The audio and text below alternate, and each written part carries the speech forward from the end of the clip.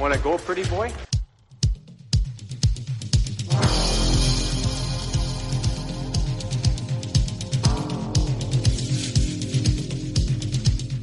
Two-minutes by yourself and you feel shame, you know, and then you get free.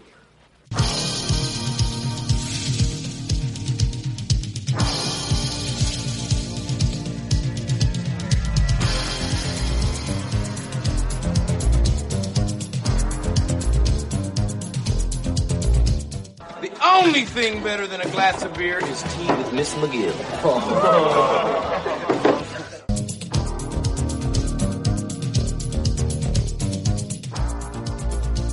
And welcome to the Fourth Line Voice Podcast. My name is Darren. Thank you very much for tuning in. Episode 291 of The Big Show, some Enforcer-based podcasting coming at you, brought to you by the Hockey Podcast Network. How's everybody doing out there? Wild Wednesday here. Almost there, folks. Hump day. Couple more days till the weekend. Here we go. Have you guys been voting? Sixth annual Minor League Mayhem tournament is in full swing.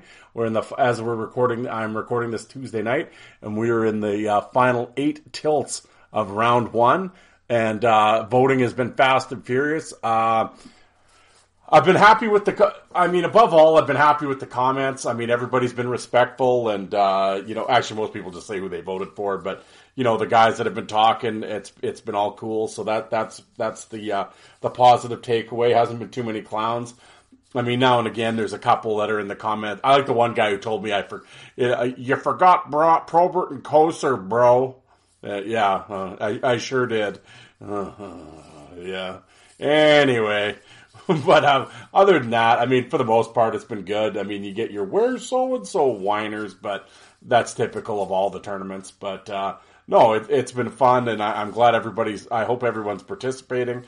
And it's been fun. Other than that, I'm not going to say too much today. Actually, I have a really cool guest. I recorded the other day, this past Saturday, with Ron. I've known Ron for a long time. We're in the tape trading hobby together, and on the old message board. So you're gonna get a couple old guys ranting about VHS and Beta and everything else. This episode is a real this is a real fight nerd episode, I'll tell you that. And we really talk about collections and videotapes and before YouTube and newsletters. And for those that remember the old fried chicken message board and stuff, this will take you back, this conversation. And the old ads in the hockey news selling fight tapes and all that stuff. Yeah, Ron and I talk about all that stuff. We talk about the old pioneers of the tape selling and making industry, and I'm sure for maybe some of you newer listeners, it'll be going over your heads, but it really is a look at collecting and everything and how we had to do it back then before YouTube and everything else. I mean, it's quite remarkable, actually. And just the avenues you had to go down to make a trade or to get in touch with people and to make trades and that type of thing. And like I said, I mean, maybe for new age folks that didn't trade and whatever else and all that stuff, it's not, it might be a little dry, but I think for us older folks, which is probably most of my demographic that listen to this show anyway, I think it'll take you back to the good old days. But I had lots of fun with it, and I hope you guys do too. And Ron and I talked for a long time, so I'm not going to, like I said, I'm not going to yap too long today. The only thing I'm going to tell you is there's over 50 shows in the Hockey Podcast Network. All the NHL teams have a podcast, so whatever team you're a fan of, there's a show for you. Terry Ryan's also on the network. For my off-network friends, of course, I got Jolt and Joe Lazito. Bouncer, he's down in Florida. Yeah, he's probably checking out the retirement homes there. Del Boca Vista, Phase 3. I heard he went barefoot in the clubhouse, though. He was going to run for condo board president, I think. But, what was it, Seinfeld? When Kramer was, he's running against the guy in a wheelchair in Common Sense. So, Joe got beat out by the guy in the wheelchair, I think. But he was down there talking to the Orlando Solar Bears. I encourage you to go and listen to Joe's show, The Coliseum Chronicles. Well, he has 2 podcasts. That's how busy Joe is. Not only is he bouncing around Florida, he's got 2 shows too.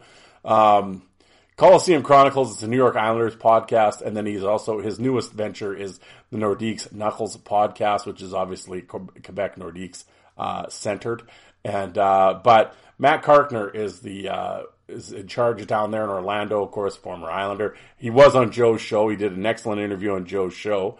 But he had Joe come in and talk to the guys about, Joe's life experience and what he's gone through. And yeah.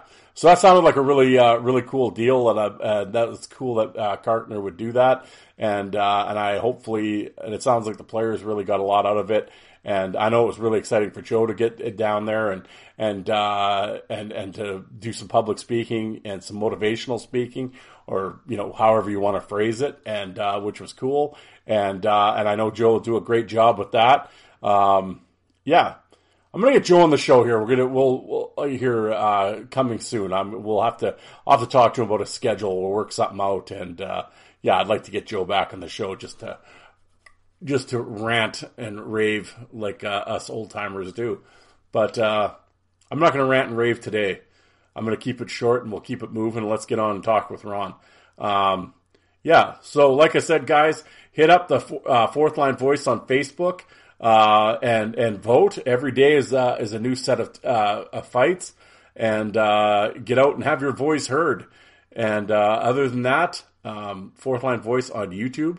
I'll be completely honest. My YouTube channel has been kind of dormant. I really haven't done a lot with it in the last few months.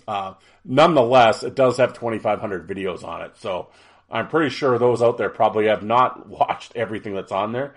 So definitely go and check that out. And other than that, let's get into it. Here's my conversation with Ron about tape trading and a whole bunch of stuff. It's a look at in the beginning of the hockey fight, how it all came to be. Well, like I just said, when you go and check out my YouTube channel, when you're bouncing around YouTube and watching all these hockey fight clips, just think for a second. I wonder where these came from. Yes, somebody actually had to sit down way back when and hit record on a VCR. And if it wasn't for those guys, there'd be nothing on YouTube. So it's interesting how it's gone. So keep that in mind next time you're on YouTube. But all right, folks, let's get into it. Here's my conversation with Ron. I hope you enjoy it. I'll be back on Sunday to talk with you. All right, guys. Thanks.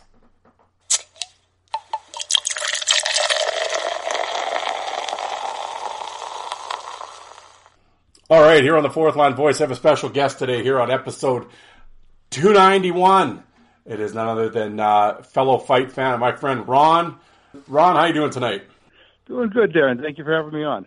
Oh, hey, I appreciate you coming on. You're an old-time fight fan, an old-time fight tape collector, and we're going to be talking VHS and maybe even some, some 8mm, maybe even some beta.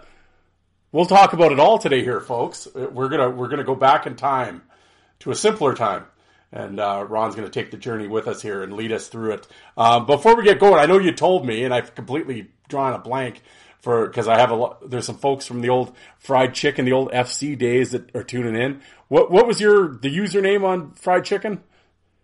It used to be TGR32, which was I'm not the most creative person when it came to making a username, so it's kind of a tip of the cap to Stu Grimson. The TGR stands for the Grim Reaper. Stu's number when he gets to Anaheim, 32. So the Grim Reaper 32. That's what I selected because I'm kind of creativity challenged. So I was TGR 32 back on the old FC site. That's it. I don't know if you had given me 25 guesses if I would have got that. That's what that stood for. I'd like to think the 32 might have been a giveaway, but maybe not. But so like No, go ahead. For some reason, the guys on FC used to, the guys used to bust my chops, and they would go, oh yeah, okay. They thought it stood for Tiger for some reason, but no, it was the Grim Reaper for Stu Grimson. Well, and saying that before we obviously get into this whole VHS and all that, well, we'll talk about lots of stuff today. But in picking Grimson, so is he like your favorite enforcer or something? Like, what made you go with Stu? I don't know. He's one of them. I have many of them. And of course, Probert, a lot of the Boston guys. I grew up here in Massachusetts, watched a lot of the Boston guys. So, going back to the Don Cherry days with O'Reilly, Winsick, Jonathan, and Secord, Jay Miller, Brian Kern, Lyndon Byers, and going through there. And then, he's Stu Grimson. I was a fan of his too. There you go. So you've obviously spent some time in the old Boston Garden? Oh, yep. Made the misfortune of one game getting obstructed seats, but those days are over as far as obstructed view. But very unique place. There was that old brawl that's on video with bench clear between Quebec and Boston, and it was an out-of-town announcer who made the observation that the Boston fans cheer louder for the fights than they do for the goals, and that was a pretty accurate assessment on his part. Well, there we go. Well, I mean, like everything, we'll obviously start at the beginning here. When I have players on and stuff, we timeline their career and that type of thing. But like you said, you were born in the Massachusetts area in Boston, and when did you kind of start? Not so much getting into hockey, I guess, but how did you get into? I mean, the fight game. When did you start taking notice of the fighters and start kind of following that type of enforcement in the NHL? Well, back in the 70s. Back in the 70s when I really, my dad used to watch the Bruins, and he, when I was really younger, he'd have, the Bobby Orr times. Yep. And then as time shifted, when I started to become, really started to get into watching the Bruins, it was the Don Cherry days, and that team was, loaded with physical players. Terry O'Reilly, Winsick, Jonathan, and Secord came up as far as the heavyweights. But the games in the old Garden, the small rink surface, great games. Small rink surface, a lot of hits, a lot of taking the body, good hockey back then. So we'd watch the hockey, and then the next day we'd be playing, football, the street hockey, or whatever it was, and we'd talk about the game the night before. And what always came up were the fights. We'd always talk about the fights. So there was always a fascination, at least the kids that I grew up with the fights and the fighters, and that carried through, into high school, and. So we always were interested in the fights. I always followed the players, and then you'd pick up hockey magazines like the old Goal magazine or books and stuff. And the other team I was kind of fascinated with were the Flyers because they were known to have a tough team. So I kind of enjoyed that hockey. I don't know if it was influenced by the old Bruins and the way they played, but that's the part of hockey I enjoyed was the physicality, not just the fights, but the way the game was played back then. Taking the body, the hitting, and the good combination of everything that the NHL was back then. Yeah. Now, to go back to, I always find this interesting too, because, and that's the thing. Well, and for those that obviously you don't know, but Ron and I talked like yesterday on the phone. We were kind of just outlining what we're going to talk about and just, just general BS. But it was, we were basically talking about how this generation of these younger fans. Of course, they grew up with the internet and satellite and Hulu and anything you want from any league that you want is internet TV and you can get it and you can watch it. Of course, when Ron and I were growing up and stuff, it was very primitive unless you had the massive satellite dish or whatever, which I didn't have.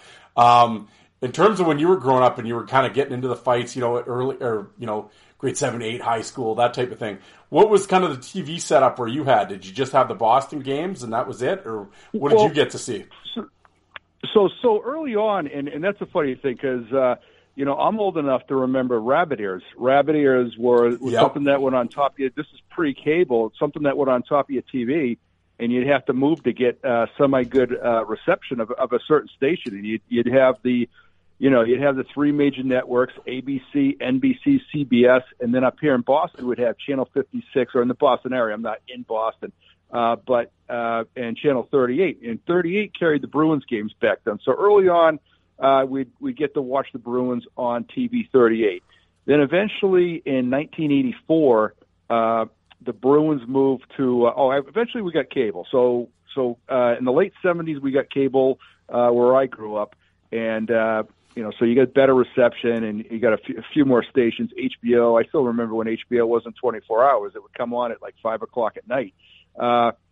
And then 1984, the Bruins moved to Nesson, and that's where their home games were you had to buy the NESN subscription service. Now, in between when we got cable, and actually I got to back up here, Darren. Pre-cable, you would have the ABC used to carry, I believe, the occasional Saturday game, because I remember there was a game where the Flyers played the Bruins and Bob Kelly fought Dennis O'Brien.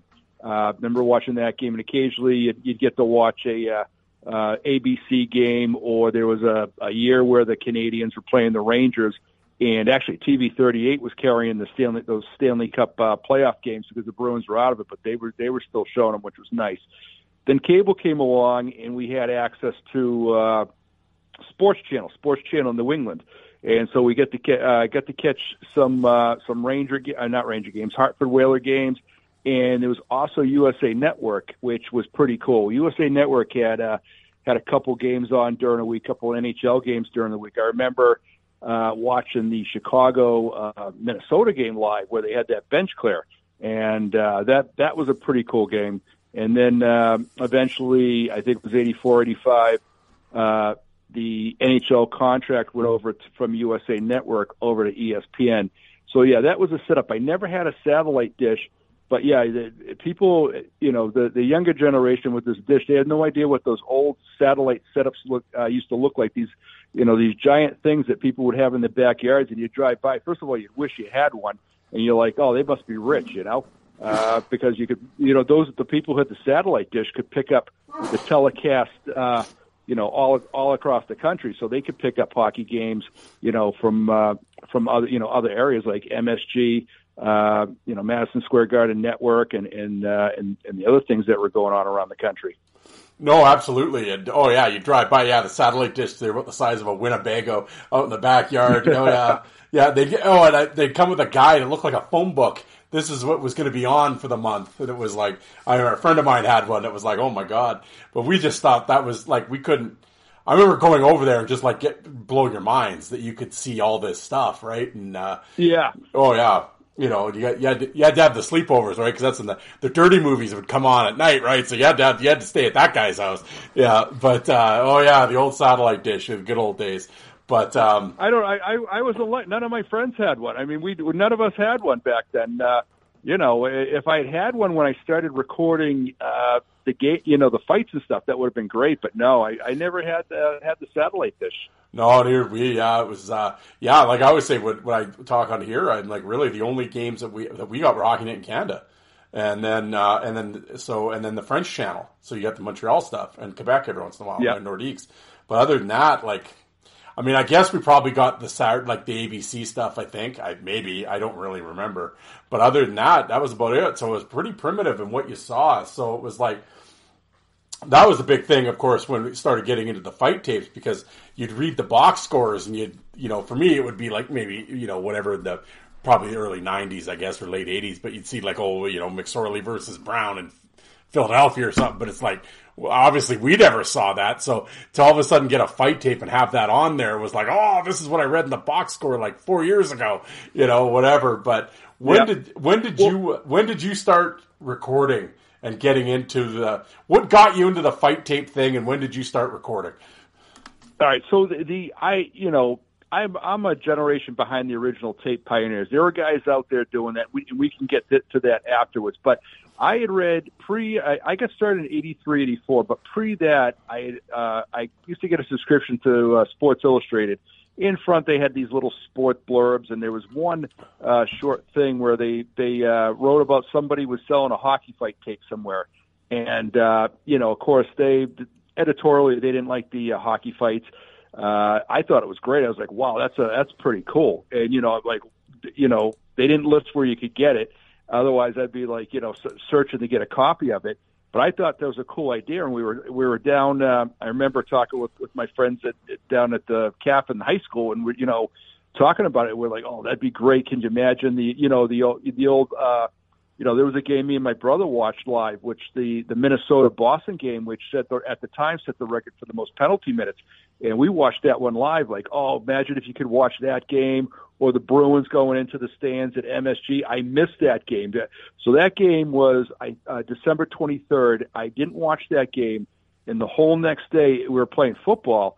I believe it was Christmas Eve, and we're playing football, and everybody was talking about it. Oh, did you see it? And it was like all over the news.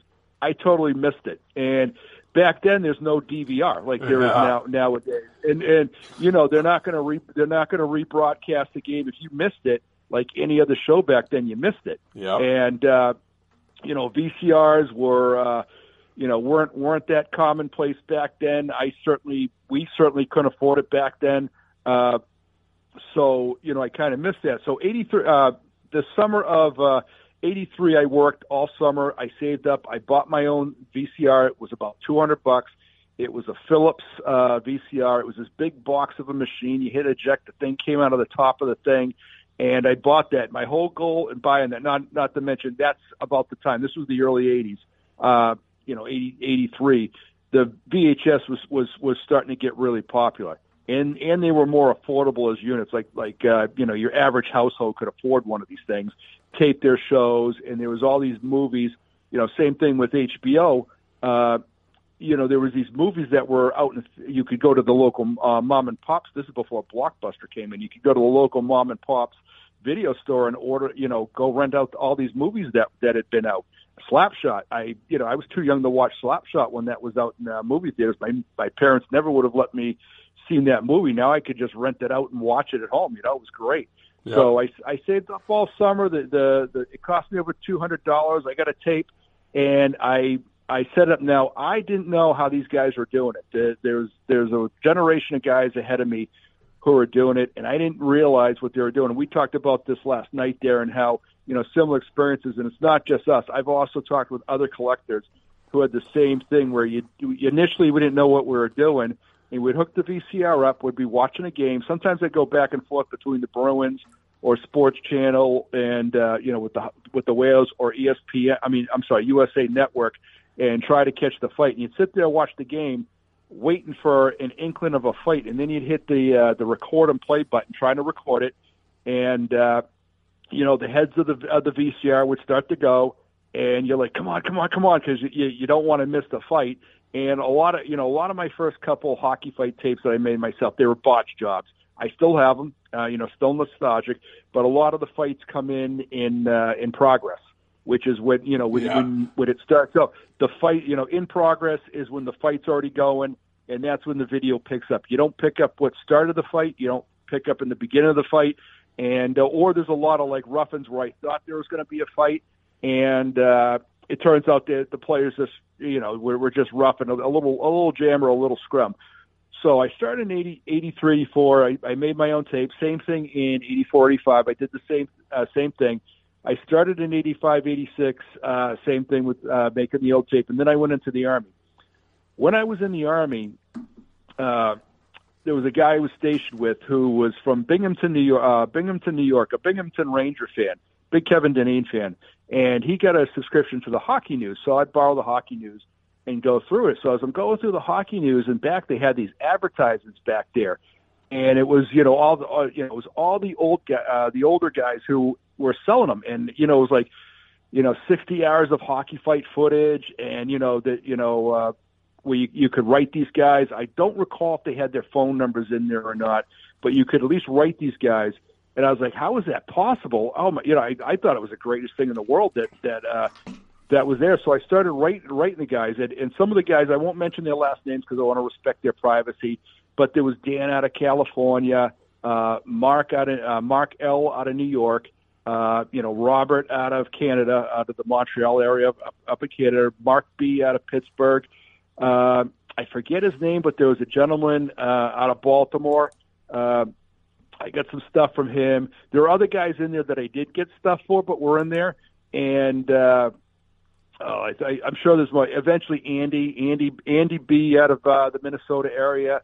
He was in there. So you had a bunch of guys selling tapes. So I wrote to them, and then they would, where I was stationed at, they would send me the list.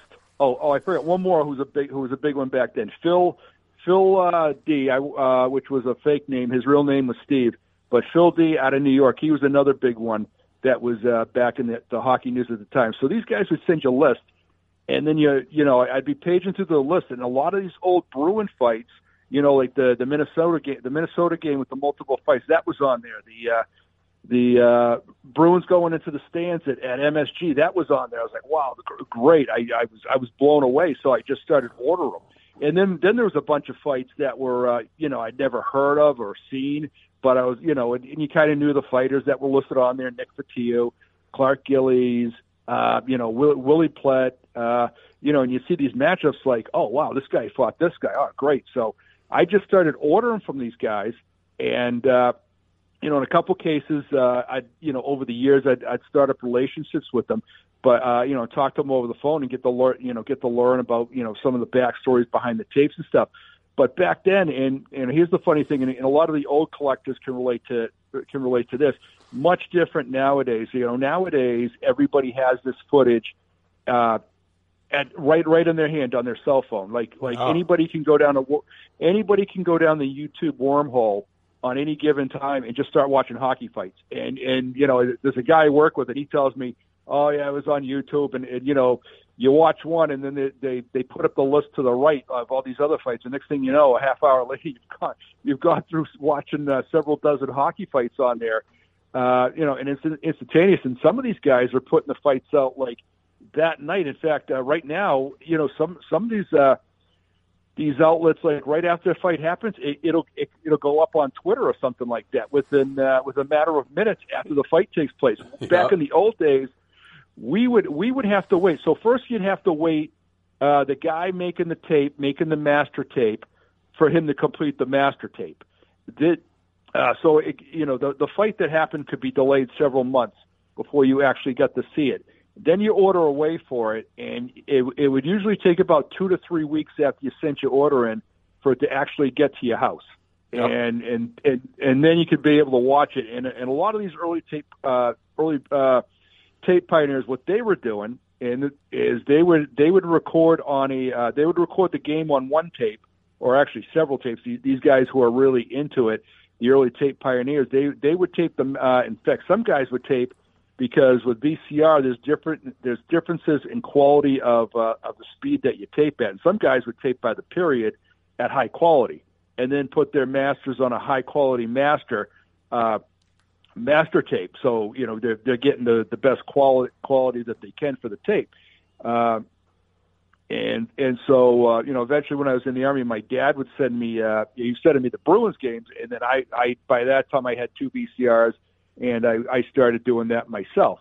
But, a lot of these guys, and this is why I feel a ton of gratitude for the early tape pioneers, because the NHL was never going to preserve this stuff or release it or anything like that. If these guys weren't out there recording this footage and saving it for the, and eventually the rest of us got to enjoy it, a lot of this stuff would not be on YouTube. A lot of the early 70s and 80s stuff would not be out there available on YouTube if it weren't for the early tape pioneers who were, a lot of these guys like Nick. Nick was in a news article, and he had several VCRs around the house, a satellite dish. A lot of these guys put a lot of time and money into keeping up with it, and I couldn't do it. I was busy with life. I put myself through college, so I'm trying to get my degree. At the same time, I'm working like 60 hours a week, to try to, maintain everything. And I just didn't have time to do season sets. So I stopped doing it, and I just kept ordering from the guys. So these guys put a lot of time and effort into preserving this stuff. And it never would have happened without them, because you weren't going to get it from the NHL. No, absolutely. And that was the other thing. The shit wasn't cheap either. Like, I remember, especially, and then, of course, being up here in Canada, I mean, there was the exchange rate and everything else. I mean, yeah, so it was tough, but I mean, like, this is, I think it was about $20 a tape, if I remember, and then it was 20 a tape, or like 3 for $50 or something like that. I remember that. And it was like with this one guy, and, but yeah, you'd get the list, and like you said, you were looking at these fights, and it was like, oh yeah, it was the names from the box score from the year before, right? And you wanted to, because a lot of these guys, we never, like, that was the thing. It sounds so funny, but it's like when you talk about like Probert back in even in '85 or whatever, or Dave Brown. I mean, we never saw these guys. It's not like if they weren't on Hockey Night in Canada. I mean, we didn't see Probert fight. So this was all like new. Like, it was new stuff. When we got it, it was like Christmas, man. When you go to the mailbox and you had that tape coming. Oh, absolutely, yep. Oh yeah, you'd throw that tape in, you'd wear the reels out, right, watching that stuff, and it was like, yeah, and like you said, it's and I brought this up in the episode. Actually, I just recorded before we got going, but I mentioned that, people and I found myself as well. But I mean, the other generation, the younger kids, they don't understand. Like you said, everything's in the palm of their hand. They just go to YouTube and Bob Probert, they're all of his fights. Well, yeah, okay, well, yeah, and that's great. I'm not saying they shouldn't be like that. That's great that it is like that, but they don't realize the sacrifice that went into to get some of that stuff. And even before him, like you said, with the 70s and all these Ben Wilson fights, these O'Reilly things. It's like, I think people don't understand sometimes the amount of effort and money put forth into getting that footage. And what it is, Darren, it's passion. These guys had passion to do it, and we were talking about this, and the hobby of collecting hockey fights. It's driven by media. So they're in VHS, which came out in Sandy was one of the first guys who started recording the stuff, and he's gracious enough to talk to me a couple times. And if anybody wants to get, listen to a good thing with Sandy and get the information directly from him, I highly recommend the Chris Jericho episode that he was on. He's actually Anthony Bowen's dad. Anthony's a wrestler at ECW, and of course Jericho, his dad was Ted Irvin. And I'm assuming Anthony must have said something to Chris, and my dad, collects hockey fights, and so Chris had him on, and Sandy has a lot of great stories as far as how he started out. But it's the passion that these guys have in doing this, and the pre-VHS era. So I talked to Sandy. I also talked with Paul L out of New York, and Paul used to go by Johnny Pie on hockeyfights.com. And I talked to both these guys, and Sandy, he goes in the Jericho podcast, how he was fascinated with it, and he started going to the library and going over this is pre-video, and he just had a passion for it. He started going to the library and started going over the box scores as far as who was fought, and he started creating logs as far going over the box scores and the roughing and fighting majors, and this is back in 72 and 73, and he's starting to do it. And Paul told me in the late 60s, he got interested in it, and him and a buddy used to get the photos of hockey fights out of newspapers, and they used to go to New York because he was from the New York area, and used to go to this newsstand that had all these papers from out of town, and he told me the Canadian newspapers were the best because they used to have more pictures of fights in there, and they were like creating their own scrapbooks. This is pre-video, and they're creating scrapbooks of the fights. And then he used to listen to the radio. He's a Bruins fan, but he lived in New York. And a lot of these, I don't know if the youngsters, if they listen to your show, understands terrestrial radio. But in the old days, AM terrestrial radio, if you try to listen in the daytime, there's a lot of static. But if you listen at night, it kind of calms down, and you can actually pick up radio broadcasts from other cities. But it's tough that you kind of got to listen through the static and stuff. So Paul would listen to the Bruins telecast, which I think used to go out of WBZ back in the day, and he'd try to listen, and he said he'd get pissed off when there was a fight, but he couldn't hear it because the static would come in. So, and that's another thing when the static would be sometimes it'd come through and then it would dissipate. So. These two guys had this passion to start the stuff, and then when the VHS came in, and Sandy bought his first VHS, and he said that he at his side of town where he lived, he didn't have cable, so he rented out an apartment on the other side of town that did have cable to be able to record the fights the games and then take the fights off them. So that's pretty much. That's some dedication right there. Yeah. And then And then he said that he got through a contact at Madison Square Garden that they had heard about somebody else who was also recording fights. So he got in contact with them, and that must have been, I'm assuming, maybe the first hockey fight tape trade ever between those two. But so Sandy put out an ad in the Hockey Fight News for different areas, and like Toronto. And he was looking for games, and he'd do a deal where if they taped him a certain amount of games, like 4 or 5, he'd trade him for the game if it had a fight in it for a hockey fight tape. So people were sending him games, and it's this grassroots network. And then other guys started to pop up. You had Dan in California. A lot of the guys I told you about, that were in the Hockey News. Years later, I came into contact with a guy, Larry D. Larry D. was from the New York area. He moved down to Florida. I ended up getting part of his collection. There was Francois. Francois got started. Francois B. He's also out of the Montreal area. He got started in the late 80s. He started making his own Montreal stuff. I ended up getting his masters. So this grassroots thing of all these guys in different areas started to spring up, and there were more and more people creating their own stuff, and then other guys were getting sources like from the minor leagues. And that was a whole nother thing. As things would go on, I'm going to say maybe around 84, 85, 86, then you start seeing the minor league tapes really start to pop up and come into prevalence, and those started to spring up and become more numerous out there. Yeah, well, that was a whole other animal, the minors and juniors, because, of course, they didn't really have TV contracts, right?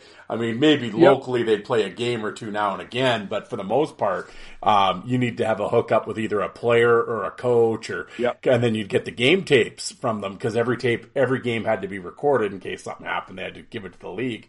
So at the end of the year, if you knew a coach, he'd give you the 72 game tapes or whatever, because if you're on the road, the other visiting team had to make 2 copies, and they would give the other team a copy. So at the end of the year, if you knew the coach, he'd give you the game tapes, and the guy he'd go, and like you said, the 2 VCRs, and he'd put together the fight tape from there.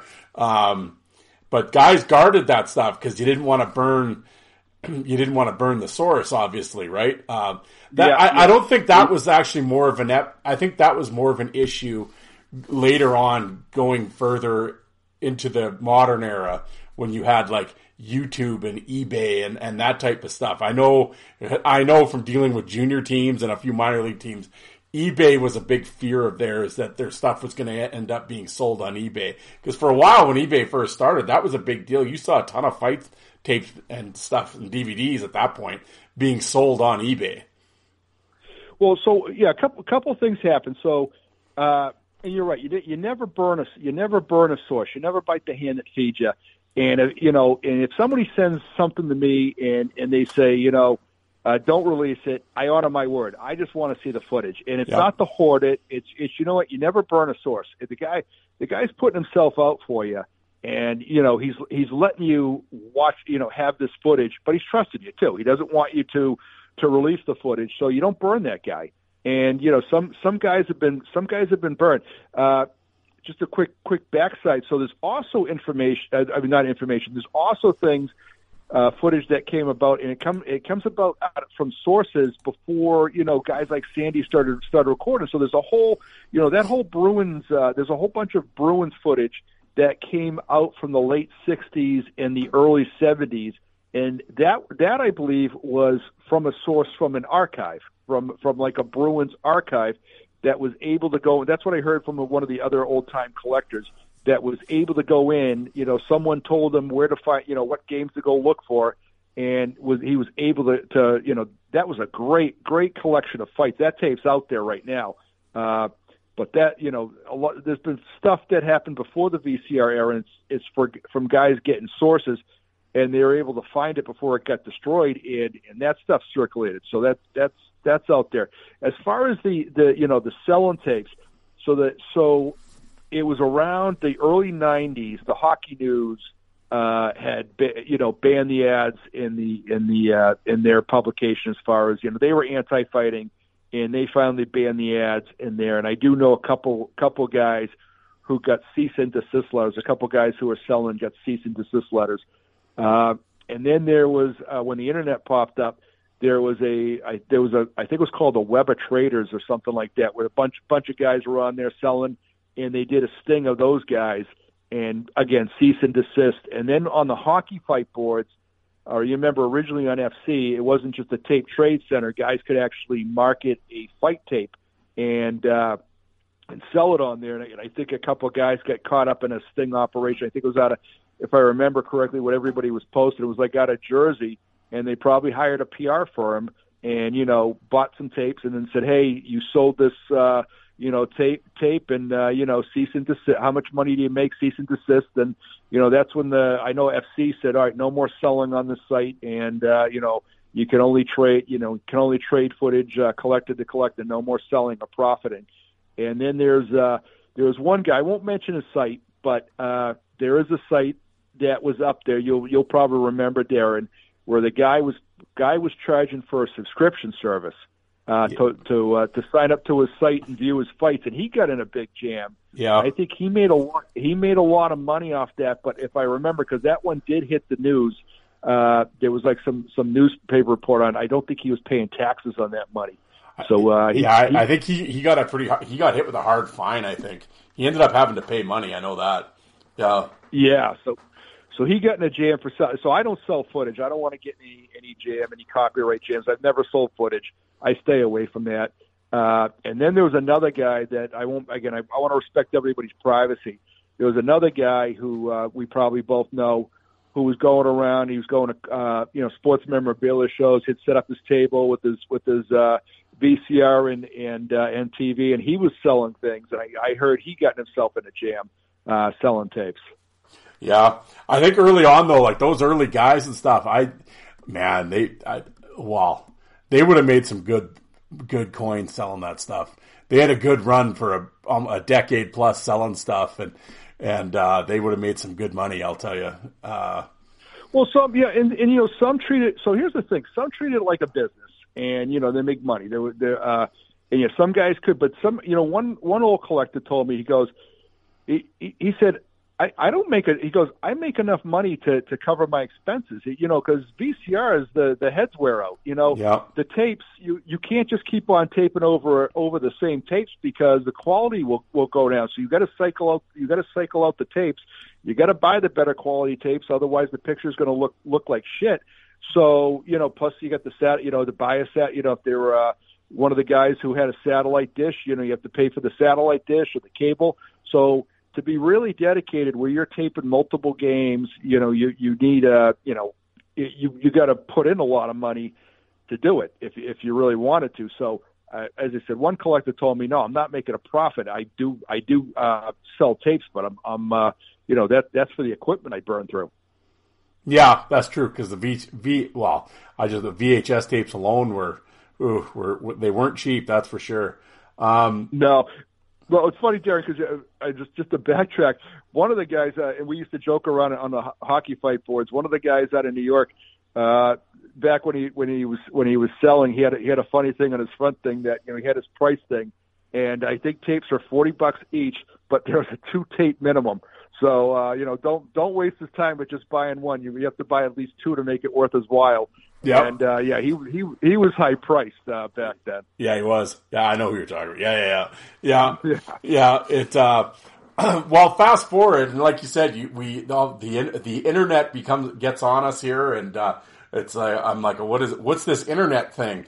And I quickly discovered fried chicken in its very early stages. I think that's when it was just all. I think it was just one long text. I think at that point, Yeah, no, it was one page. Yeah. The early bits. So they weren't the first. There was the first one. I don't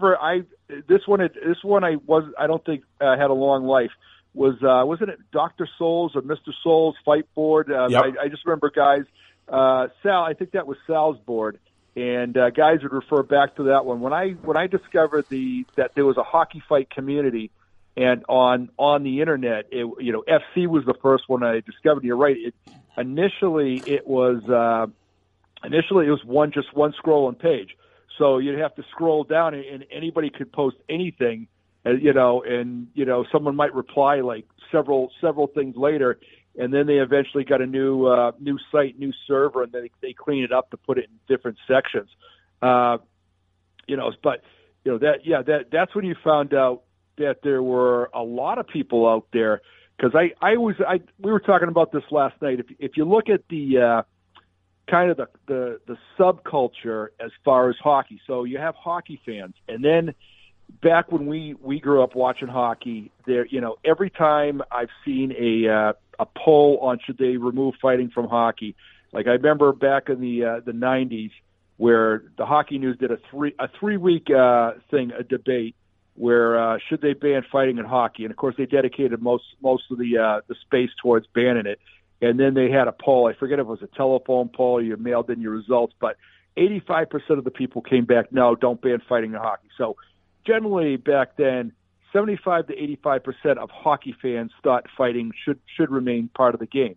Now there's, as we found out with the fight board community, and I think a lot of the fight board community, the people who were gravitated towards that, were also tape collectors. They might not have been tape makers or tape pioneers, but I think that community was into the fights, and I think in a large part because they got to order the tapes, or the tapes were at the time the tapes were going around, and that kind of piqued their interest as far as that subject's concerned. And so there's this subculture of the old hockey fight community with people who are fascinated by it.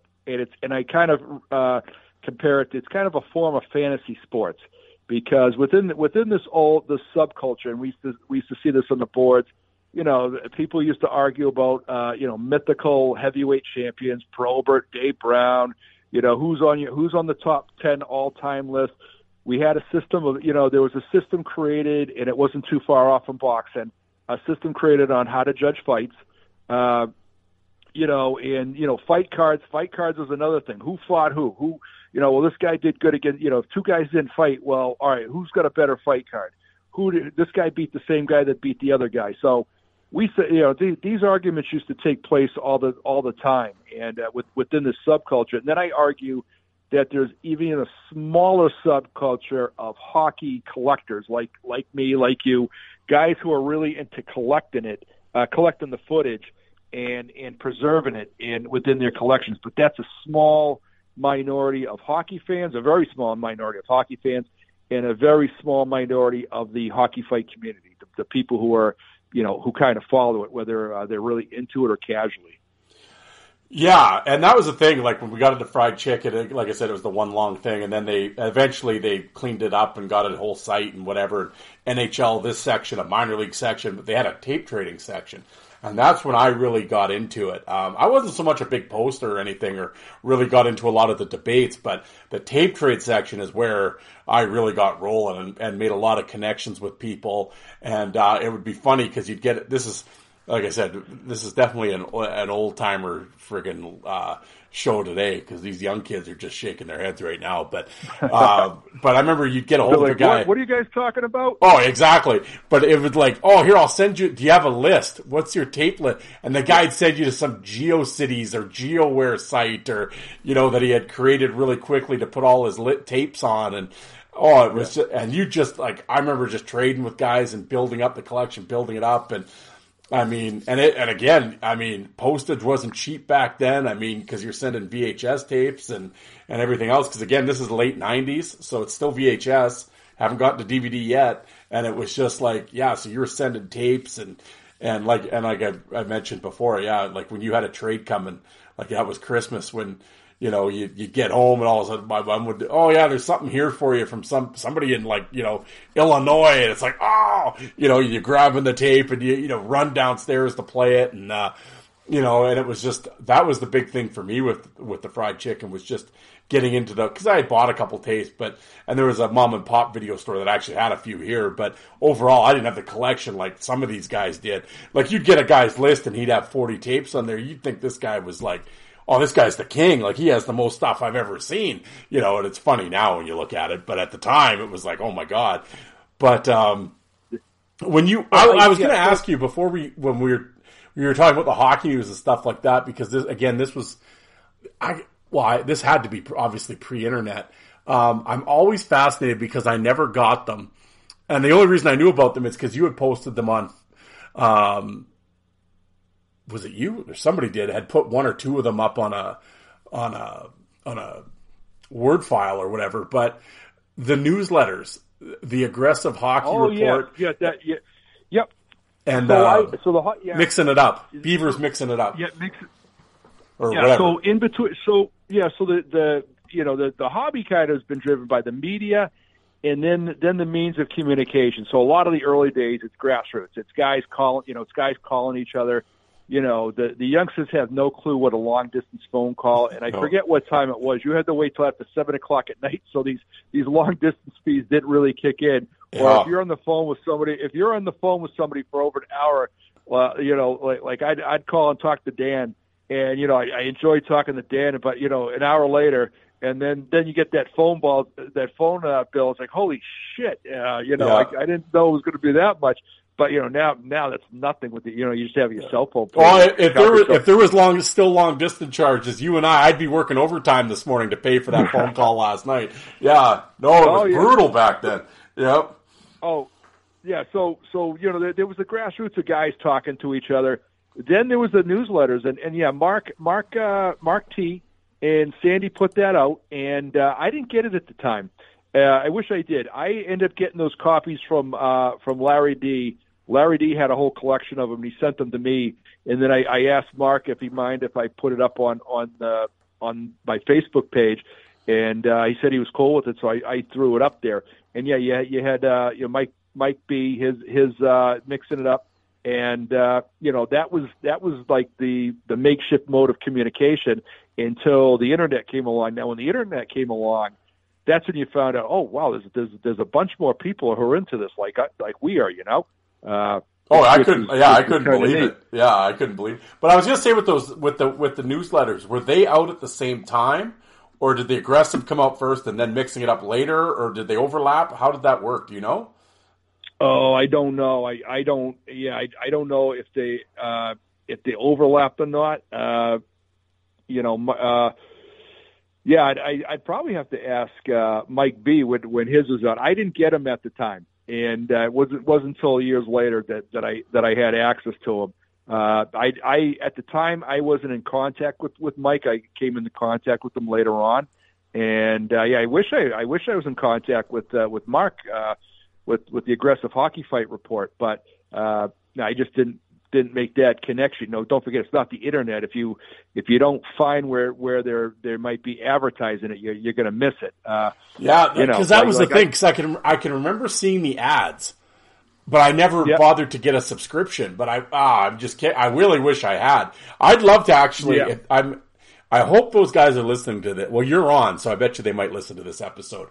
If they listen to this episode, fellas, I want to get a hold of you guys, and I want to talk about that time period when they were writing that newsletter, because I would love to hear what their subscription, how many people were into it, where were they sending it, if they caught any shit from NHL teams over, just stuff like that. I'd love to get the ins and outs of that newsletter time, because that was because when was the date on that? That was like mid-90s, early 90s. Yeah, it was around, I think it's around 92, 93, or 91, 92, around that time, if memory serves me correct. I got a middle-aged memory now, so I just posted those up not too long ago, but yeah, early 90s. Yeah. I would love to sit down and talk with those guys and have them come on the show and talk. I'm just fascinated with that stuff. I'm kicking when you put it up and I was scrolling through them, I'm like, I would have killed to have these back in the day. Oh, well, absolutely. And, they would have been great. Occasionally there would be a book out like, Dave Semenko's looking out for number one. And eventually Fischler came out with the Bad Boys book. Yep. But I'd be curious, did they ever get any shit for their opinions on it? Because we know with the fight board days, how if someone doesn't agree with your interpretation of fight, how combative. There were some people in the hockey fight community who are wound a little bit too tight. That's a whole nother thing too. There were guys and it was crazy. I mean, there was one guy who if you crossed it, first of all, he had his own list of enemies. and he referred to people as his enemies. And then he had a standing offer if you crossed him, that he would fly you out to the West Coast to fight you, and he would pay for the airfare to fight. I don't know if this guy had a dojo or not, but that was a standing offer that we used to laugh about. But some of these guys are combative, and just imagine if they get any feedback as far as their opinions back then, Oh yeah, like that was the thing. I read a couple of them. Yeah, because I mean, some of them they get a little stiff, right? So it's like, yeah, I'm sure they probably heard about it from a few people, but yeah, because that, like I said, that early to mid-90s, like that was when I was in high school, and like my friends and I were all kind of into it. But again, no internet, you didn't know, right? So other than reading box scores, you didn't really know. And every once in a while, the news would show a clip of a fight here and there, but you didn't know. So to have, and then until the Fischler books came out, and then the Tough Guy magazines came out. Which I think I've read 10,000 times. Actually, I'm looking over at my bookshelf right now. They're sitting right there. And it's like, I've read those things 10,000 times. Like those things were like, like the Bible, reading that stuff. But yeah, to have that ahead of time and to have those newsletters would have been awesome. But yeah, I need to, fellas, if you're listening, I need to get you on here. I want to hear some stories. But anyway, moving forward to so Ron Fried Chicken, we're making some trades and everything else. At this point, like what was your deal? Were you because I was always a junior kind of minor league guy, and like I always say my wheelhouse was the 90s because that's when I was really into it. As far as when you started out collecting, what was your focus as far as collecting? What were you trying to get, or were you just trying to get everything? I was just trying to get everything. I started out with the early days NHL stuff, and then oh god, I'm having a mind blank with the guy out of Maryland, Baltimore, Maryland. But I got like a couple Seattle Thunderbirds things, and the announcers back then. I don't know who the announcers were, but the old Seattle Thunderbirds tapes, the 86, 87. You know what I'm talking about there, and the West Coast. The Western Hockey League.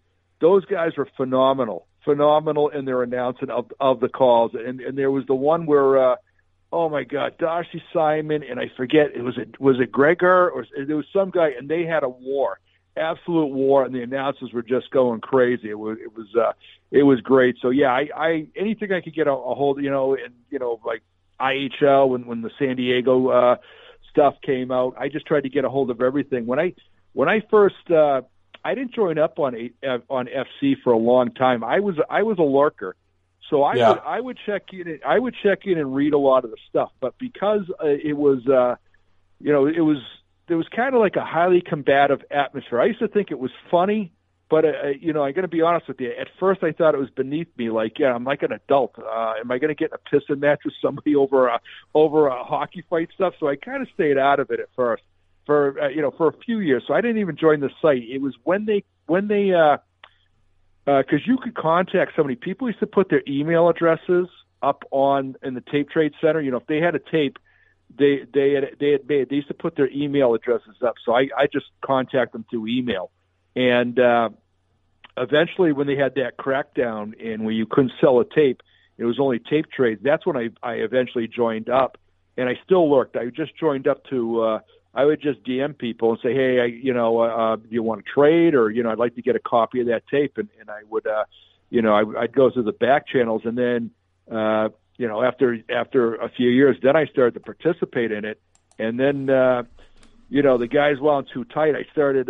Nowadays they call them trolls, but I just used to find it funny that the guys who would take it so seriously. So my mischievous sense of humor got the best of me sometimes, and I would just start, I would indulge in a little satire, a little mockery, and just chuckle at their responses. But that's for another day. And now, here's a word from our sponsor. The biggest tournament in college basketball is underway, and the action is just getting started on DraftKings Sportsbook, one of America's top-rated sportsbook apps. Right now, new customers can bet just $5 on any pregame moneyline bet and score $150 in bonus bets if your team wins. Plus, combine multiple bets for a shot at even bigger payouts. DraftKings will feature parlays and odd boosts all tournament long, so be sure to check out the DraftKings Sportsbook app every day and see what we have in store. Yeah, guys, upsets galore. What a tournament it's been so far. some great final Sweet 16 matchups. Gonzaga, UCLA, or Alabama and Houston going to keep rolling? We'll see. Can Florida Atlantic keep the Cinderella story going a little longer? I love this time of year. So download the DraftKings Sportsbook app now and sign up with code THPN. Right now, new customers can bet $5 on any pregame moneyline bet and get $150 in bonus bets if your team wins. Only at the DraftKings Sportsbook with code THPN. Minimum age and eligibility restrictions apply. See show notes for details. And now back to your regularly scheduled program. All right, we're back at it here. A little break. The break in the action, and we're back here, folks. Well, like we said, we got into the fried chicken thing and the message boards, and so now we're kind of in the late 90s, getting into the early 2000s. YouTube is still not around yet. People are still trading VHS tapes. When did you start getting into like trading, like the hardcore trading? When did that happen? So that happened while on FC. So, it was, people were trading, and, when I told them what I had, it was like, all right, cool. I can, it's okay to trade, because I didn't know if, the decorum at first, if you got something from somebody else, can you trade it? But generally it's so if you work a deal with somebody and it's just mutual respect, and someone tells you, hey, please don't trade it, please hold on to it. Like, when you look at the what we talked about earlier with the guys who are making their own stuff. So guy puts in the effort, the expense to record stuff, and a lot of the collectors, what we want is we want footage, and the people into the hobby for the right reasons. There's some people who were in the hobby, for them it was like a business and sports, and it's kind of a sports memorabilia thing. But the collectors who were in there just to get trade for footage, get footage. We wanted to see footage that we didn't have. So a lot of people who made their own stuff, they'd want to make deals and take their work and go and work out deals with other guys other collectors who are making their own stuff to bring more footage in and make their collections more complete. When you talk about the code in the NHL, there was kind of a code back during trading, not to rip anybody off, honor your word, be honest with what you have. Guys used to have rating systems. Guys would put rating systems. They'd have a list of their tapes, and they'd put, some guys would use numbers, a scale like 1 to 10, a scale 1 to 5. Some guys would put, excellent was really good, very good, good, fair. Fair was kind of crappy. If you're going to work on a trade with somebody, you want, if you're putting up some good material, you want good material in return. You don't want to make a trade with somebody and they send, and that's another thing people have to understand too with the VHS era. VHS era in trading, the generation of tape made a lot of difference. So if a guy made a master and he was sending out first generation quality from the master, second generation quality from the master, you're talking about pretty good quality. Now, once it got traded around and it gets up to 7th or 8th generation from the master, then it's it's kind of a diluted product. And guys used to joke around about crappy tapes. It's like trying to watch a hockey fight tape through a fishbowl. Some of the tapes that are really bad out there, that's kind of what it's like. It's the quality's so horrible, it's not even worth watching in some cases. So, working out a fair deal with people, honoring their wishes. If someone's willing to send rare stuff to you, honor their word. And some guys would ask you not to trade for like 6 months because they wanted to set up their own deals and bring in some footage. And some guys didn't mind if you traded their stuff, because if you were trading their stuff and you brought something in that they didn't have, they would want you to they'd want you to return the favor to them. They'd be like, hey, I got this tape. You interested? And that was another way where they could bring some footage back to the collection. So, it kind of was this web network of traders that were going on back then. And, we might not always be connected. Like there might be guys that I might not be trading with directly, but I might be friends with a friend of a friend. So I could get, what their product, what they made, and get it to my collection. And, I picked up some good quality stuff over the years, and I could trade them back something of value, Yeah, it was always funny. Yeah, the quality debate. It was like I was always really because that was the thing on the tape trade section. If you were trading around, like everybody was trading, if you got a rep of like not but like having shitty stuff or whatever, like you didn't want that. It's like eBay. You didn't want a shitty rating, right? So it's like I would always like purposely downgrade my stuff when I would tell a guy. Like he'd be like, "Yeah, I'll take that." And I'm like, it's not really. It's okay. It's not great though, but it's okay. Yep. And I mean, it would, and then they'd get it. They're like, "Oh, dude, what are you talking about? This is actually really good." I'm like, "Okay," but I'd always like really downgrade my stuff. That way, I can say, "Well, I told you," if he complained. But other than that, I always like to think I had a pretty good rep when I would trade. But yeah, like you said, if a guy created a tape, everybody let him kind of do the circuit and get everything he needed for the tape from each guy. And then he'd be like, okay, now you can trade it, like you said. So, yeah, everybody always respected that. Well, I take that back. Not everybody did. Most people did. No, you're right. And there were some guys who were out there who, would lie, cheat, and steal to get their hands on something. And, if you got a bad reputation, you close doors. And I know this for a fact because I would talk to some guys and they'd be like, don't trade with this guy. He ripped me off. And, it was different on the boards where FC held people accountable. Fried Chicken, if you ripped somebody off or if you didn't come through with a deal, the guys got on your case on FC. If you posted in the tape trade section, hey, I'm waiting. Hey, this guy, I've given him every chance. I've been waiting 2 months on this guy. He's not giving me anything. They would ban him. They'd say, hey, until you come through with the deal, you're not welcome here. The other website, the hockeyfight.com website, I got ripped off by 3 different guys on that website. And, we talked a little, I won't mention names, but, we talked a little bit about this last night, Darren, and I kind of got miffed at the old proprietor of that website because he didn't hold his own people accountable on that. And, some kid ripped me off. Some kid ripped me off and, we probably know the same guy, Al out of the Michigan area. He posted over there letting people over there know. And, the proprietor of the site didn't care. He's like, no, don't bring that stuff over here. So, I didn't particularly care for him as far as that was concerned. But, there were guys who would, oh yeah, sure. I won't trade with anybody. And, they would break their word. Or one of the maneuvers that guys would do is fabricate a tiff or a grievance against the other guy. Like, oh, you did that. There was one thing where there was somebody who fabricated a thing over the mode of how they copied it. They didn't copy through a DVD duplicator. This is back during the DVD era. They didn't, if you duplicate through a DVD duplicator, you're getting a 1-for-1 copy, an ISO file. It's basically a carbon copy of the other DVD. If you do it player-to-player, it's a little less, but it's about a 98% copy, and which really most people can't tell the difference. But this guy, put this grievance up there and then released some rare footage that he promised he would. So he kind of broke his word over that, and that was a BS move. Yeah, like I will say with everything with the trading and stuff, it was pretty good. I mean, I know the first couple of years when I was into it, it was really easy trading with people and stuff like that.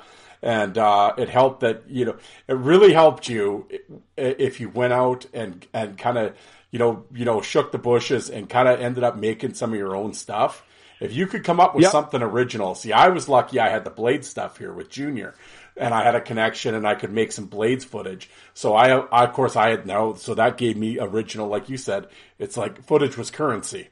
And I had original footage, right? So I could go out and then I could get like Lazito's, he already knows, but his Las Vegas Thunder stuff or whoever, like the original copies of the original guys, you could get in with them. So it was like, that was always a really good hookup if you could make your original stuff.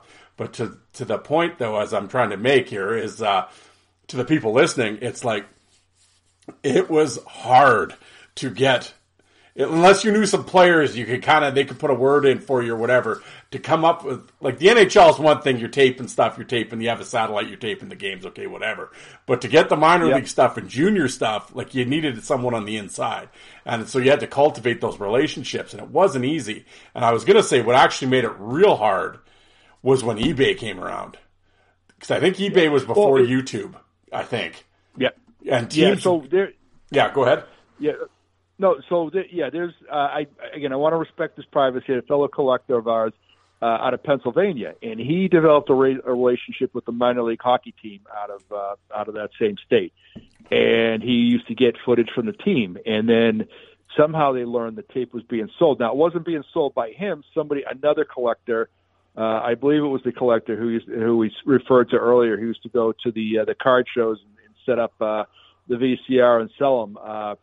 He was selling the thing, and somehow the team got word of it, and this guy lost his source. He because that tape ended up getting circulated and sold, then he got cut off from the source, which kind of sucked for him, Yeah, well, and that was the thing, and then of course ultimately it just sucked for everybody because now no one gets it, Yep. And and I know that happened not just in Philly but in a few places, and it's like.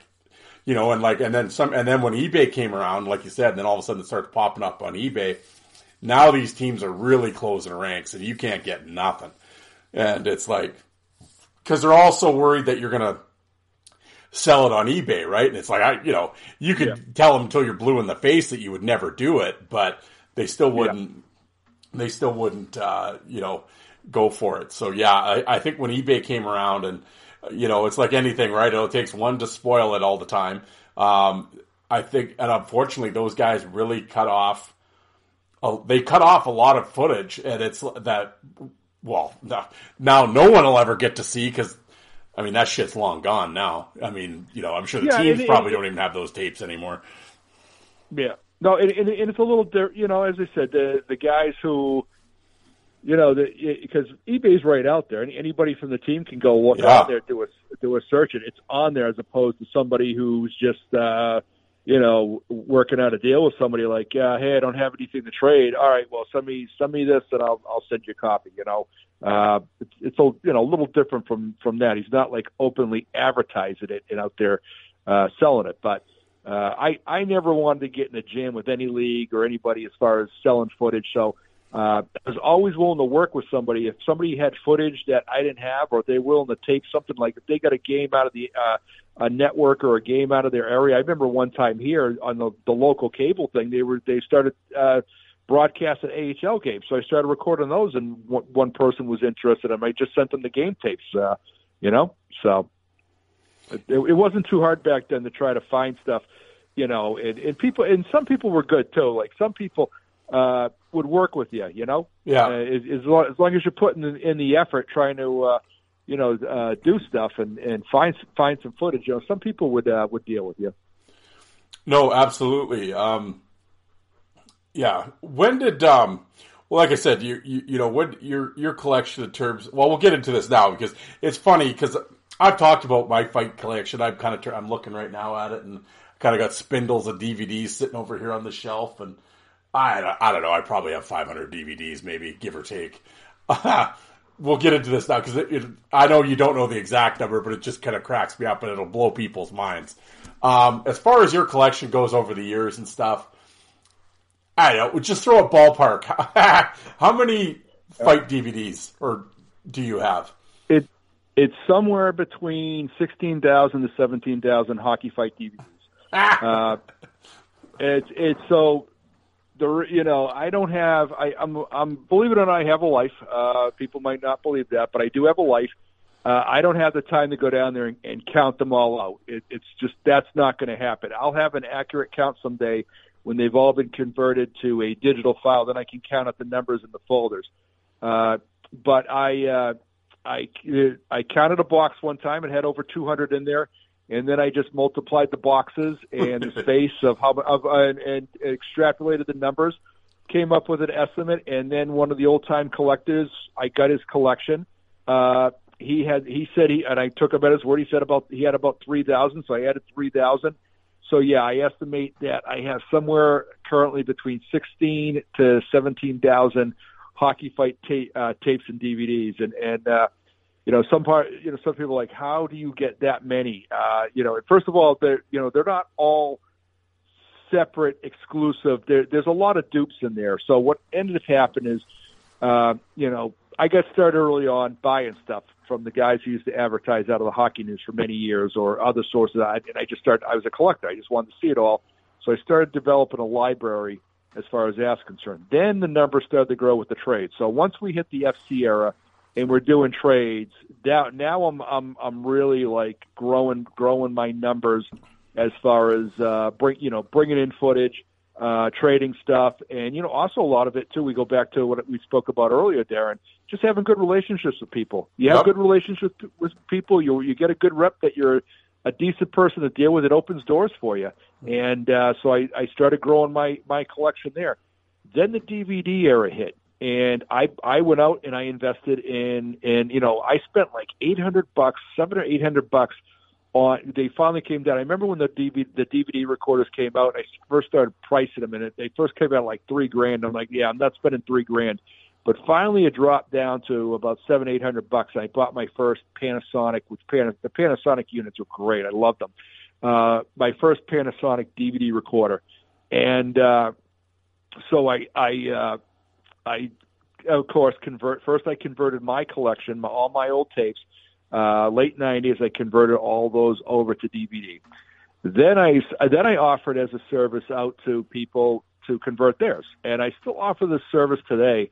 Where if anybody is sitting on, their collection, it's got to be a good collection. I'm not going to do it for, a multi-generational collection. But if somebody has a good collection and they want it preserved, I still have all my machines. They're just sitting around collecting dust right now, and I do it for free. That way you can back up your data. These tapes, these VHS tapes, the science is out there that they degrade over time. Some of these tapes, when the guy started recording back in the late 70s, some of these tapes are like over 40 years old now. And 40 and some of these tapes some of the tapes I got in my collection are over 30 years old. So, and I've seen in my own collection, I pull out an old tape. I've seen in my collection what used to be a good tape. I see the video quality's gone down. It's starting to degrade. So that's why I'm glad I preserved everything that I did. So I offered that out on FC that, if anybody wants their collections preserved, send it to me. And all anybody has to do is pay to send it to me. I'll record it, no cost. I'll save it for people. And, I'll get it back to them. And so I started, a lot of people took me up on my offer. So I started, I make myself my own copy of what it was. So I started, really expanding my collection then, and a lot of the old guys from the Hockey News, I got a few of those collections were duplicated, or in some cases I end up getting collections. Now we go up further, we get to the NHL strike, and we get to where the hobby starts to die. And the hobby started to die with YouTube, and we can get into that more expansive detail. But the hobby started to die with streaming hockey fights with YouTube. And the new NHL, a lot of the old collectors started to lose interest. You put in all this time and expense. Well, it's all up there on YouTube. Like, why should I spend my time? And it's a lot of hard work because there's a couple seasons I did it. I tried to do it, and it is a lot of work to keep up with it. Record the games. Then when you get some time to take the fights off the games and put them on your master tape. And, a lot of guys lost interest in hockey because hockey changed. It actually started with the obstruction crackdowns in the late 90s, early 2000s. And the game started to change. Streaming media started to change the hobby as far as trades were concerned. It ended, both those factors ended up killing tape trading for most people. I'm still into it, but I'm one of the few last holdouts, and for tape trading and for the hobby itself, the old fight boards died out, and the only remnants of them are on the like the Facebook and stuff. I don't know what other social media has it, but it's not like it used to be, and those Facebook pages don't hold a candle to the old fight boards. Steve's trying to build something though. Steve's trying to build with his thing, and so and there will be a message board section. So maybe we can get a little bit of that back with some old-fashioned hockey fight fans, some old-fashioned discussions and stuff. So hopefully, I know Steve's close. Hopefully that'll be up and running soon in full force. Yeah, The Fight Chronicles. Yes, that site is coming, folks. I know. I was just talking to on my show. I know people always talk about Drop Your Gloves, and they're always mad that Drop Your Gloves went away and everything like that.